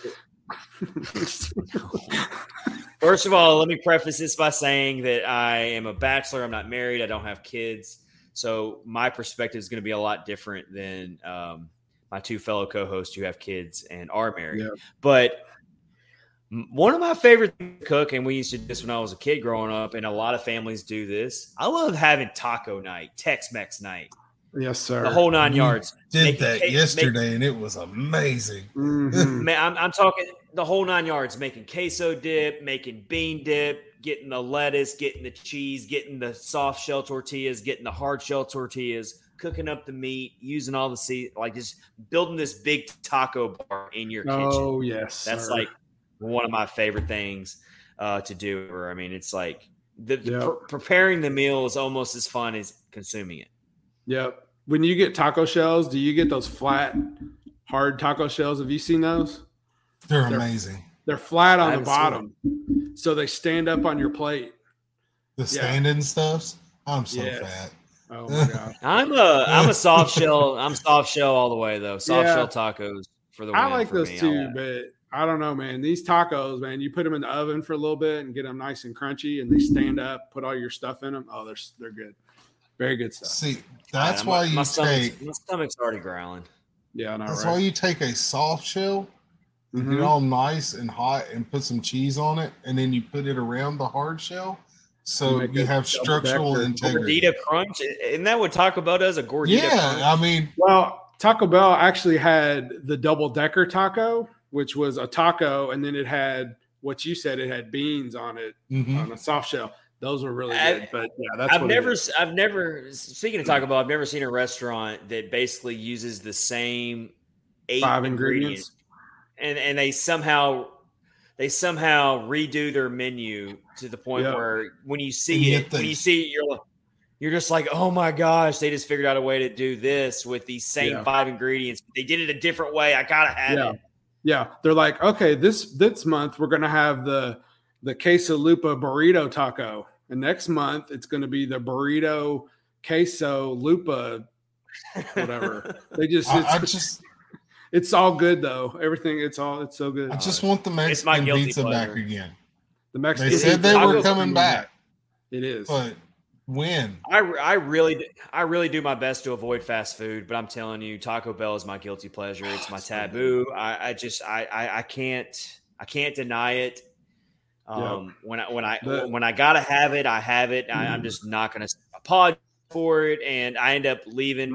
When you leave Taco Bell $12 or $15 worth of food, you feel really guilty about it. Yeah, that's like you feel guilty. You feel guilty about it, but at the same time, you're like, I don't care. I don't care what anybody thinks. I'm going for it. Good. The lady at Taco Bell told me the other day Mexican pizza is back September 13th. Ooh, I hope so. There you go. That's my favorite thing. Anyway, we went off the rails a little bit. It's okay. We went back to favorite foods Rich, a little bit. Rich, name something that's your favorite thing to cook? Something I like to cook. That would be absolutely nothing. I hate cooking so much. Like, I can do it. I don't like it because I don't like all the mess. I can't stand the mess. But I do like to cook like steaks and stuff. Steaks on a grill. I mean, that's easy to do. There's nothing better than a grilled steak. That's my favorite food of all time. For sure. So, yeah. So mine would be steak, I guess. It's hard to screw those up. So you can, though. You can, but if you're just careful. Just what did they say on Letterkenny, Kyle? S&P and S&P 2 minutes per side. Yeah, whole. And I agree with Dan. Montreal steak spice should really be included here. Absolutely, for sure. Yeah, so that's good stuff. So now we can talk to the chef of the trio here, because Kyle's food always looks amazing. Yeah. My favorite thing to cook is pork shoulder, pork butt. And the reason why is because you can feed a lot of people for a relatively low cost. And it's just something about, you start on this in the morning and it's going all day long and you're smelling it and you're smelling the smoke coming through the house. And then you wrap it up, and I won't go into all the little different things I do, the brown sugar and butter and apple juice and all this stuff. I know, right? And and honey and everything. I'm thinking, I'm thinking of the Homer Simpson GIF where he's just drooling and he's just like, that's what I'm doing right now. Yeah, for sure. But you get it all done and up to temperature, and you put it in the cooler for a couple of hours, and you take it out, and it just falls apart, and it's just like, oh. And then I love to watch people just like get that first bite of it and just like, oh, this is so good. Yeah. Cooking food like that is like a project, man. It's like an all day. So kind of, you gotta basically in the same neighborhood. I'm kind of the same way. I love smoking stuff. So anything that, anything that you throw into a smoker, and it's like, hey, back in college, all right. Just kidding. But anyway, totally joking. Anyway, smoking stuff to where Kyle disappeared. Oh, he's back. Okay. I looked up and I looked down and Kyle's gone. I'm like, did he just like bounce? Did he just like drop I was laughing. Leave? I leaned forward and I was laughing and I clipped out. That would be really funny though if you just like didn't even say bye. You just like left. You were just like, bye. Peace, suckers. But no, like like smoking ribs is definitely on my tops. Yeah. And like so anytime like I'm having a backyard cookout, ribs are my thing. Anyone else on the grill, you can cook the burgers, have fun, knock yourself out. They're not that fun to cook burgers. Ribs is like a project. I know Kyle agrees. You're just like, and you're making sure that the temperature is just right. And the grill, you don't want to overcook them. It's a slow process so that when they come out of that grill and they're out of that smoker, they're falling off the bone. You got to use the right sauce. Ribs, I'm telling you, they're like my kryptonite during a barbecue. I really like when people make brisket. Brisket is like one of my favorite things. And I got a quick story to tell you real quick. So my brother lives in Virginia and Robin's brother lives in Memphis. My brother has one of those massive grills that does the smoking, the whole 9 yards or whatever. And Robin's brother's got one too. They talk about smoking food all the time. And like, I was like, I'm going to go to these guys' houses and they're going to make some brisket. I just know it. So we went to my brother's. He made like pulled pork, And then we went to her brother's, and he made like smoked chicken or something. And I was like, can you guys just make some? Why won't anybody make some brisket? I don't understand. Is it hard? Because it's hard. Okay. It is really, really hard. Okay. I guess I'll give them a break, but I was like, you got these. It is so intimidating. Grills. Yeah, I guess so. I'll cut them some slack, I guess. Because on the low end, you're going to spend $50 to $60 just for the cut of meat. Yeah, right. And then you're going to put 16 to 18 hours into cooking it. Mm-hmm. And the last one that I did, I couldn't eat. It was just really bad. That's yeah. It was the most depressing thing. It was would be depressing. I can see where that would depress you. Have either one of you guys ever had Texas brisket, real Texas brisket? It will change your mind forever on any other kind of brisket that you could. Oh my gosh, but it sounds amazing. It's like a really thick cut. You almost have to like use a knife for it, like just cut it with a fork, and it's just hard to explain. But Texas brisket puts every other type of brisket I've ever had, like in Tennessee or whatever, to shame. If you go to Texas, get you some Texas brisket for sure. You got to do it. It's life changing. And speaking of that, all of our prayers are with the people of the Dallas area with those floods. Really sad stuff. Really horrible images. So really, you're in our thoughts for everyone in the Dallas area who's being affected by the floods down there, and all across the South. There's a lot of flooding going on right now. So, everyone that's in the path of all that, you're in our thoughts. Yeah, Eastern Kentucky's still digging out of that. So, my wife went with a group from church to Eastern Kentucky, actually where her parents and grandparents are from, and did some work to help those people get. Do what they could. So yeah, it's bad down there for sure. Tough stuff. Yeah. So yeah, you're definitely in our thoughts and prayers, and for sure, definitely look into ways to help those people get back on their feet for sure. Yep. All right. So this has been episode 142 of Catfish and Ice. It's been a lot of fun, even though it's the off season. I mean, we've got over 170 comments tonight in the live stream. Mm-hmm. So to all of our listeners, y'all are the best. We're so lucky and fortunate to have so many all follow our podcast, and we couldn't do it without all of y'all. So can't thank you enough for that. We are going to send you over to our interview with Joe of the Tendy Talk podcast. A great conversation with him. So stay tuned. If you're listening and you download the podcast, you've got to download it tomorrow if you're watching the live stream right now. Thanks, everybody. We're getting closer and closer to the regular season, so stay tuned for that. We hope you have a great week, and we will see you later on. Take care, everybody.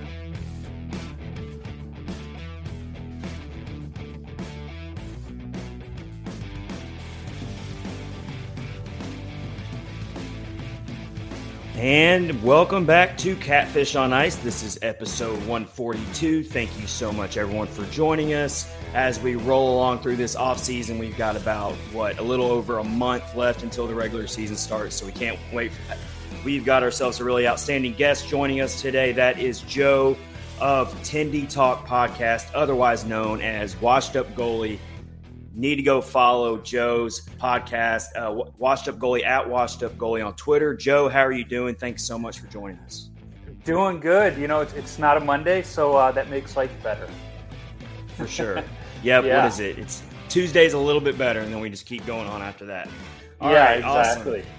Awesome. All right. Well, let's get this rolling here because we have a lot of listeners of Catfish on Ice and Predators fans. As you know, Nashville Predators fans, we love our goalies down here. We had Pecorine for all those years. Now we have we have Juice, UC Saros. We've got Yaroslav Askarov, arguably the best goaltending prospect in the world now. So we just love ourselves some goaltenders. But first off, everybody. Let's not forget the E-Bugs. Let's give Bones and Goose some love too. There you go. Yeah, we can't forget about those as well, which I think you had a really awesome guest on your show recently on the Tendy Talk podcast. You can tell us about that as well. But tell us about your podcast, the content you do, how you got into it. Just we want to learn all that.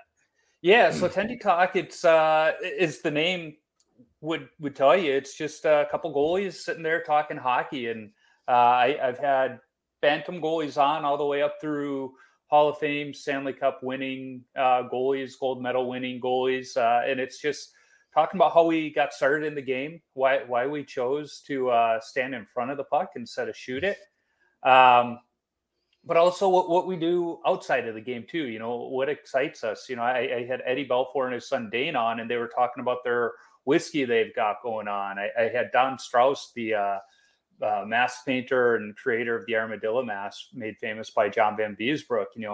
His background is really in auto racing, and he just kind of fell into he actually never played goalie, but he's so entrenched in the goalie community. I had to have him on. But then a guy like Mike McKenna, journeyman, auto racing and cooking are his thing away from hockey. So it's kind of fun to find, what that other side of the goalie is when we take that mask off. And, and then I mentioned taking the mask off. I've had Justin Goldman from the Goalie Guild. He was also the Colorado E-Bug for a while.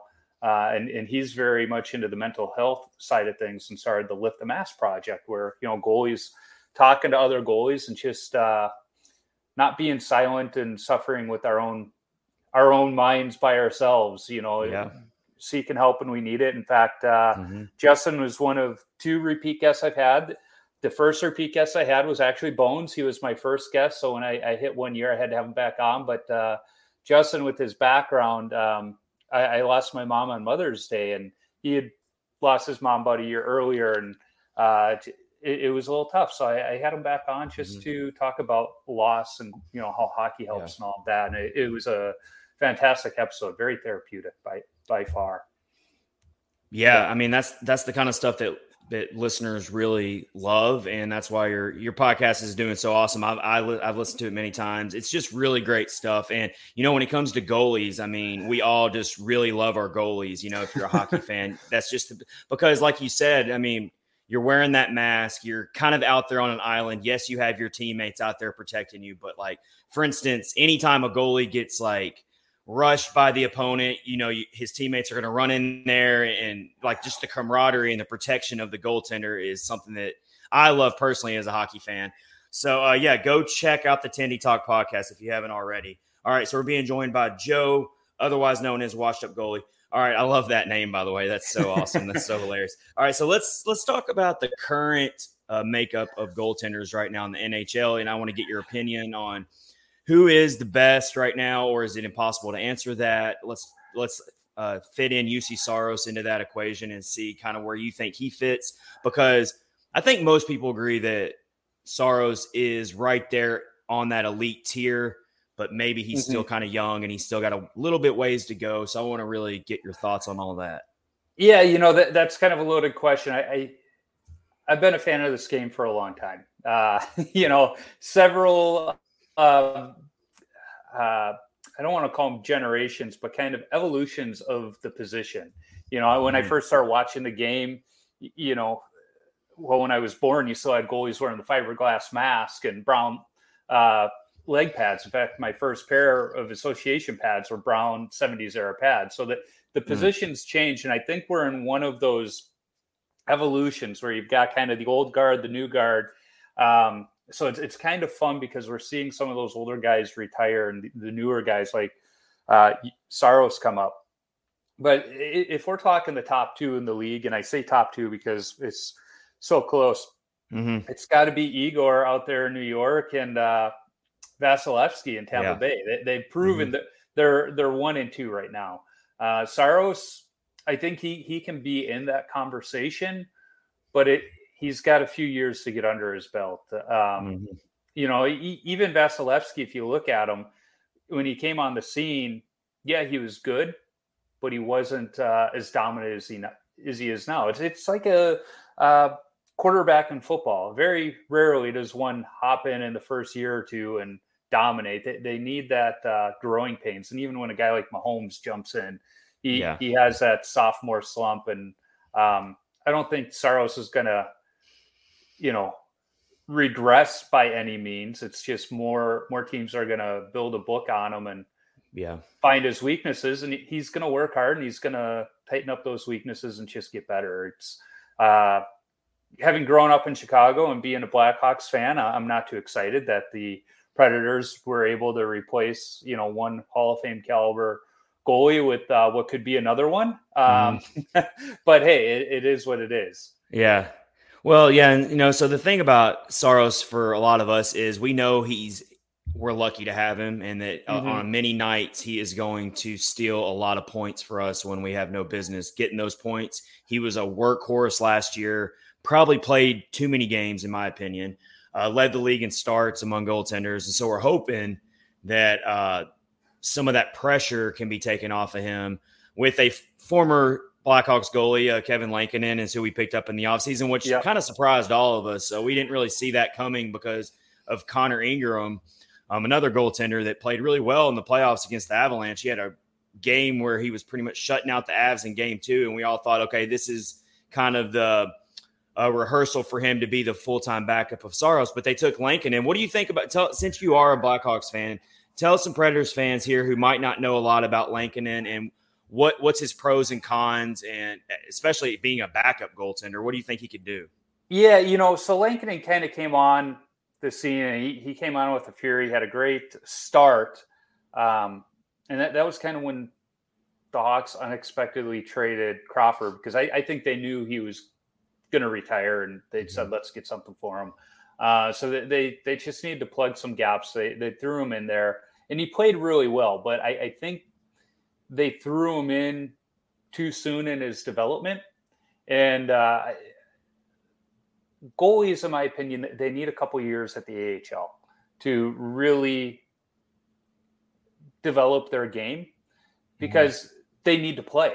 The thing is, if a goalie is sitting on the bench not playing, they're not developing. So that's why I think the Lankinen acquisition is really nice for the Preds, because now he can play that backup role. And the fellow you were mentioning earlier, he can go to the AHL and he can play every night in Milwaukee and get those reps in that he needs. I really think that's where the thinking was with Nashville is it wasn't that they thought Lankinen was a better goalie. He's just got more time in the NHL, and they know he can be a serviceable backup. The more I watched him in Chicago, I liked him. I think he has potential. And kind of like when they let Colin Delia go too, another good young goaltender that got thrown into it earlier. I think the Hawks realized that both of those guys needed a change of scenery. They needed a different voice talking to them, because they were thrown in, and I think they got a little jaded. So it was a good move for both of those guys. Lankinen, like you said, I like him, but I think his footwork, he does a little too much at times. He overshoots his targets a little bit, because he's so smooth and technical that it almost hinders him. He pushes a little too hard. He's too efficient in his movements that he goes a little further, and it's not obvious to the casual fan. I like talking about my dad. He's followed me through goalie clinics and everything else. He's got an idea of the game, but when him and I are watching goalies, we're watching two different things. And there will be times when we're watching a game, he's going, "What are you seeing?" And I'll explain it to him. He's like, I wouldn't have picked up on that. But now that you mention it, I see it. And if you watch Lankinen, I like watching him in warmups, and he's doing all of his crease movements, and box control is a big thing in goaltending, where if you put strings on the corners of each post and take it down to the puck, it's where you are in that box. Lankinen kind of goes over that box as he's moving side to side. Not a bad thing at times, but I think he does it too much. Interesting. And that's a really cool perspective coming from a goaltender as well. I love getting the actual goaltender's perspective who's played the position, because it is way different than what you're seeing it as a fan. And then, so when it comes to Lankinen, for me, I'm hoping he get around 20 starts and take some of that load off of Saros, so that hopefully when and if the Predators are back in that playoff picture again, a fresh UC Saros can go in ready to really put this team on his back in the playoffs and take them further than maybe anyone would expect, kind of like in 2017. But let's go ahead and segue to that. So we've got Joe of the Tendy Talk podcast. He just mentioned that he is a Chicago Blackhawks fan. Everyone be nice to him. Just because he's a Blackhawks fan doesn't make him a bad person. We got to watch out with these Preds fans. They get really, really defensive when it's anything Blackhawks associated. But so you retweeted our most hated teams 2022, summer of 2022 bracket for Preds fans. And we're doing this bracket. We did the whole first round. We made the Blackhawks our number 1 overall seed. If you're thinking March Madness NCAA tournament, the Blackhawks are like the top seed that everyone expects to win. But it's been a lot of fun. Of course, I can't even remember who I put the Blackhawks up against in the first round, but it was a landslide. But you could have put them against the 80 Russian Olympic hockey team, and I think they still would have won. You're probably right. But either way, I wanted to see, because I'm trying to be as scientific as possible here. And I guess what I'm thinking is, has some of the dislike for the Blackhawks cooled off a little bit, because the Blackhawks are rebuilding, and it hasn't really, because I think the height of this rivalry for Preds, from a Preds fan perspective at least, it was when the Blackhawks were dominant. And I remember that 2017 playoffs when we ended up drawing you all in the first round. I mean, we pretty much took that as a loss right there. We were like, okay, we get to play the Blackhawks in the first round. It was fun while it lasted, but we're not going to get out of this first round. Didn't have a lot of confidence, and the next thing you know, we're sweeping the Blackhawks. To this day, most Preds fans are lying straight to your face if they saw the Preds winning that series, much less sweeping it. So it's a really fun rivalry, but it's cooled off a little bit recently. So I want to get your perspective as a Blackhawks fan. Obviously, the Blackhawks have a way more storied history than the Preds franchise. So from a Blackhawks fan, what does the Preds rivalry mean to you? Is it even a rivalry? What do Blackhawks fans think of it? Well, when Blackhawks fans think of rivalries, first and foremost, it's Detroit. Detroit sucks. There's a great, it's still living on YouTube, a great old Hawks commercial back in the sports channel days when Hawks home games weren't on TV.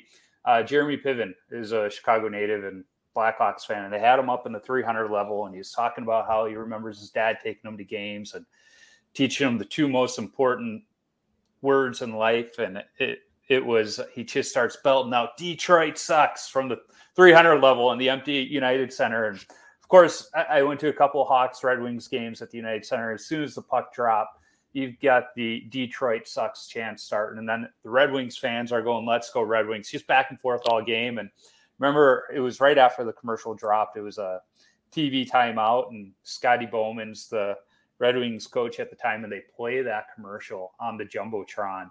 And I'm behind the Red Wings bench, and you see Bowman look up and say, what is that? But with some more colorful language. And he kind of smirks. But, that rivalry is more for the fans. It's died a little bit since they put the Wings in the Eastern Conference, but both those fan bases understand the history, and so they're going to hold on to that as much as possible. For sure. After that comes the St. Louis Blues. The Chicago St. Louis rivalry is more than just hockey. It's baseball too. It didn't help when Chris Bryant was still with the Cubs and referred to St. Louis as boring. So St. Louis people just there's a hatred of the cities that way. But both of those rivalries, the Detroit and the St. Louis ones, it's kind of a gentleman's rivalry, if you can call it that, and that all game fans are going to be chirping each other, but after the game, the two sides are going to meet up at the bar and buy each other beers and have a good time and just talk about the history. I think when it comes to the Hawks Preds rivalry, you can say it. You're not going to hurt my fans. No, I think Preds fans, they'll take the beer, but they're not going to offer the beer. Yeah. If there's a little bit of chirping going on, I think the Preds fans are a little more apt to throwing punches instead of words. And I don't agree with that at all. Anyone who's acting like a knucklehead like that, right? Yeah, from any fan, but whereas Hawks fans, I hate to say it, we don't look at that Preds rivalry in the same light as Preds fans. As you said, during that run, yeah, absolutely it was. But we also had the Vancouver rivalry there at the same time, and that was a little deeper because we were playing them in later rounds. But that one fell off real quick. In the Predator one still hung on. And the fact that the Predator organization won't allow people with the Chicago zip code to buy tickets with their credit cards, that's what continues to fuel that rivalry for Blackhawks fans. Because still they're like, we're not good anymore, and they still won't let us buy tickets. Because and I just like, I mean, that I don't like that look personally coming from me as a fan of the Predators, because that just signals that you don't have faith in your own fan base to show up and fill that arena up.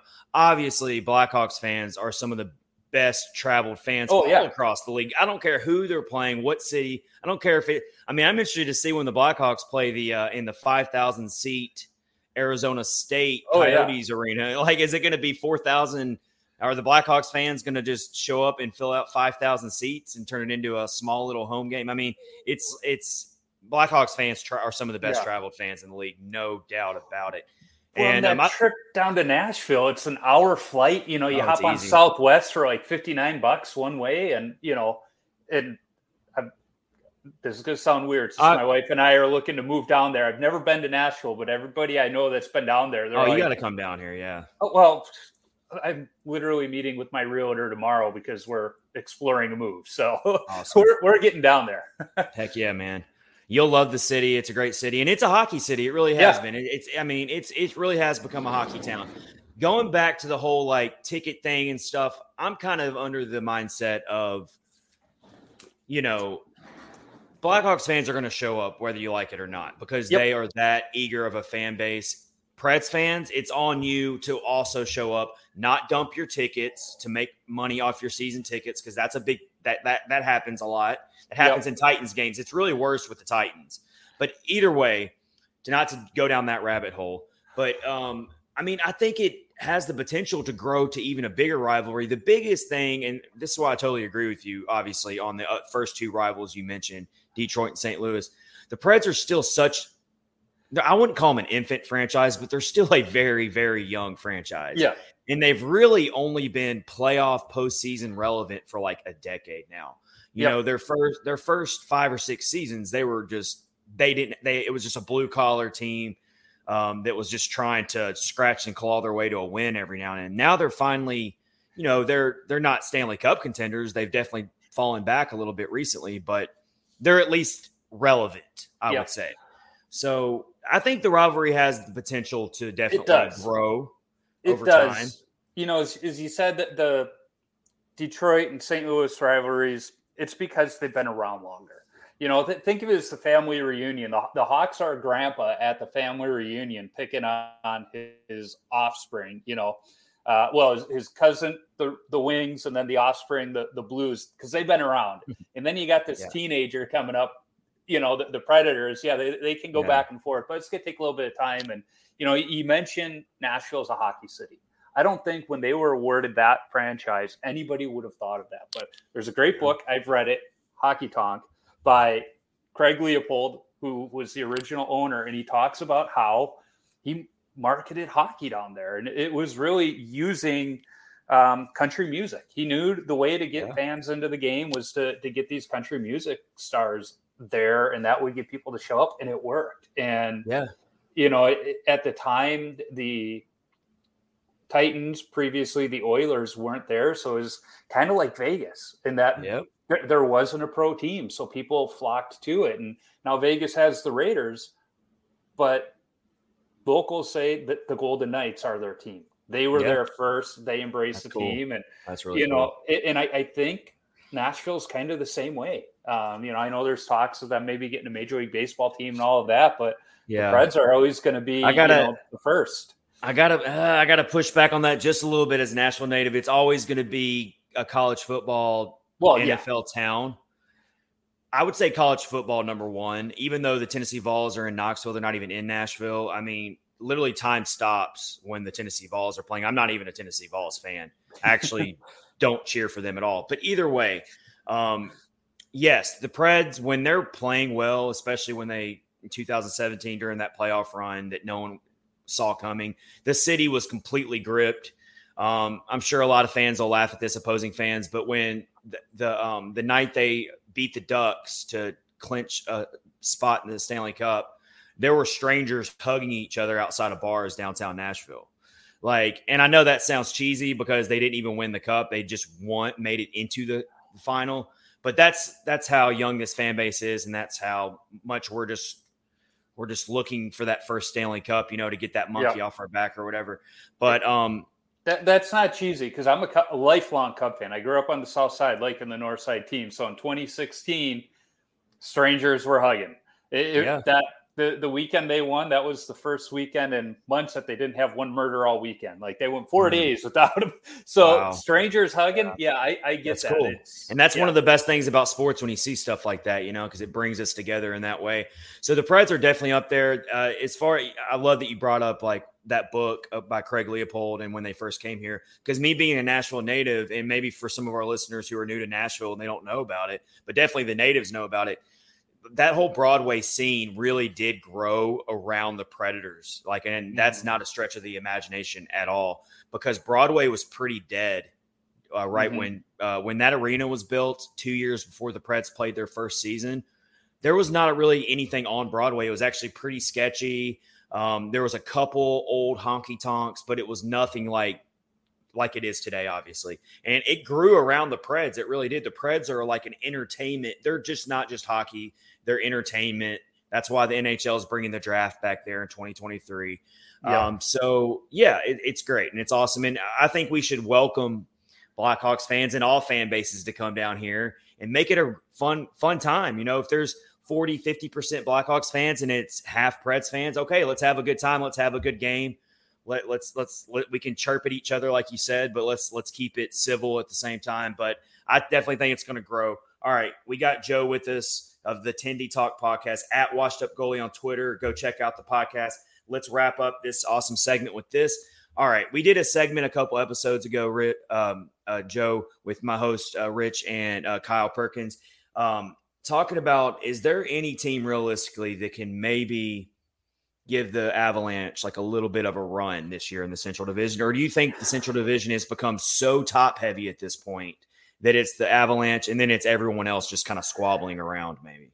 Yeah, it's clearly the Avs. I thought the Wild had potential to push a little further, but I think they're 2-3 years off still. I really like what Billy Guerin's doing up here in Minnesota. Makes it a little bit harder to put up with my neighbors, but I do like what he's doing. But I will say I started going to school here in Minnesota the year the Wild started, so I'm kind of a de facto Wild fan as long as they're not playing the Hawks. And That's fair. Then I become obnoxious with my neighbors. I mean, when the Hawks were beating the Wild in the first round every year, I was hanging Hawks banners from their garages and really upsetting them. But I thought the Wild could have. I kind of lump the Wild and the Preds in the same group as they're scratching, but they're just not as dominant. And who did Colorado go pick up in net? I know they let Kemper go. I forget who they got, but he's an upgrade. I blame too many hockey pucks to the head. It's not just that, but this offseason has just had so much movement. I mean, a lot has happened this offseason. It's been fun to watch, but it is really hard to keep up with it all. I'll see if I can find it. I mean, losing Kadri is going to be an interesting one for them because I think he was more valuable to that team than Avs fans probably realized. I've been a fan of him for a long time. I think he just plays the game a little bit on the edges, and that comes to bite him. I don't think he's as dirty of a player as some people say he is. I think he's just kind of a hard-nosed player, very much like Jeremy Roenick was back in the day. Dallas doesn't scare me. St. Louis, I haven't really seen them get any better this year. So I got to say Colorado's got to be the lock. And you can't argue out of those lump of teams kind of chasing the Avalanche that the Preds were the team that actually did go out this offseason and get better. Yeah. By getting Niederreiter from the Hurricanes, he's going to really give them some stability in the top 6. And then, of course, they got Ryan McDonough for basically Nothing. a bag of pucks. Yeah. It was. I knew McDonough was a special player when I was coaching against him in high school. He's a good hockey player. He's got brings that leadership, that veteran leadership. That's going to be really nice for what is overall a pretty young Nashville team. And they've chosen that reason. They've chosen to get younger. That was kind of their blueprint. But they've kind of done a little bit of both here. And that's what you got to have. You got to have a nice blend of both. Unless you're just going full on, tear it down, rebuild, then you've got to have like the Hawks. Then you've got to have a blend of both if you're going to stay competitive. And that's what our general manager David Poyle pretty much has been saying. And it actually has frustrated a lot of fans out there because they actually would prefer the Predators to just rip the Band-Aid off and rebuild this team and stop being painfully average every year and not having a chance in the playoffs. But that remains to be seen. We'll see what happens. Maybe the Predators, I think they're a playoff team again, but as far as going anywhere further than the first or maybe the second round's their ceiling, I mean, they're not cup caliber for sure, at least not yet. Well, you never know what can happen during the regular season and stuff, but just looking on paper in the preseason, their ceiling is probably top 3 in the division, and maybe they make it to the second round, which is they haven't made it to the second round since 2018. So, well, with the goalie like Soros, so you never know. You get to the playoffs, you never know. And you were talking earlier with Lankin, and maybe he can get 20 games. And this is something that frustrates me with modern hockey is why can't goalies play more? An old aging Grant Fuhr played, 76 games in one of his last seasons. And as a goalie, I understand some goalies, you got to let them listen to their body, and they say that. But there's a lot of us out there that say, I play better the more I play. Let me play the back-to-backs. You don't see many goalies playing back-to-back nights anymore. But I'd be willing to argue there's a lot of them that would say, let me. But coaches or management won't let them. And when you got a goalie like, Soros, if he's not wearing down or anything like that, let the goalie skip the morning skate. That's what you got e-bugs for. They feel most of the e-bugs I know and talk to, and they participate in the morning skates for when the starter doesn't want to come out to that optional skate. Let the goalie skip those, get that rest, come out and play. That's what you're paying them for. It's great when you got a good 1A and 1B, but get the one dominant guy, because the more a goalie plays, the better they are. If you get Soros playing a lot and he gets hot right there at the end, they could make a deep run. They could do something and surprise people. That's a really good take, man. I really love that. And that's actually a take that I don't hear very often. A lot of times I hear the opposite end of it. But coming from a goalie yourself here, that's a really interesting and quality take. And I'm thinking about it from a different perspective now when it comes to Soros, because I was one of those people, but I've admittedly never played goaltender. But that's really makes sense at the same time. Like, yes, the more they play, the more they can get into a zone. Makes a lot of sense. All right, Joe, thanks so much for joining us here on episode 142 of Catfish on Ice. It's been a lot of fun. Go follow @WashedUpGoalie on Twitter. Listen to the Tindy Talk podcast as we get ready for the 2022-23 season. About 40-something days away, so we're almost there. All right, Joe, take it easy. You too. We'll be in touch. All right, this has been episode 142 of Catfish on Ice. Take care, everybody.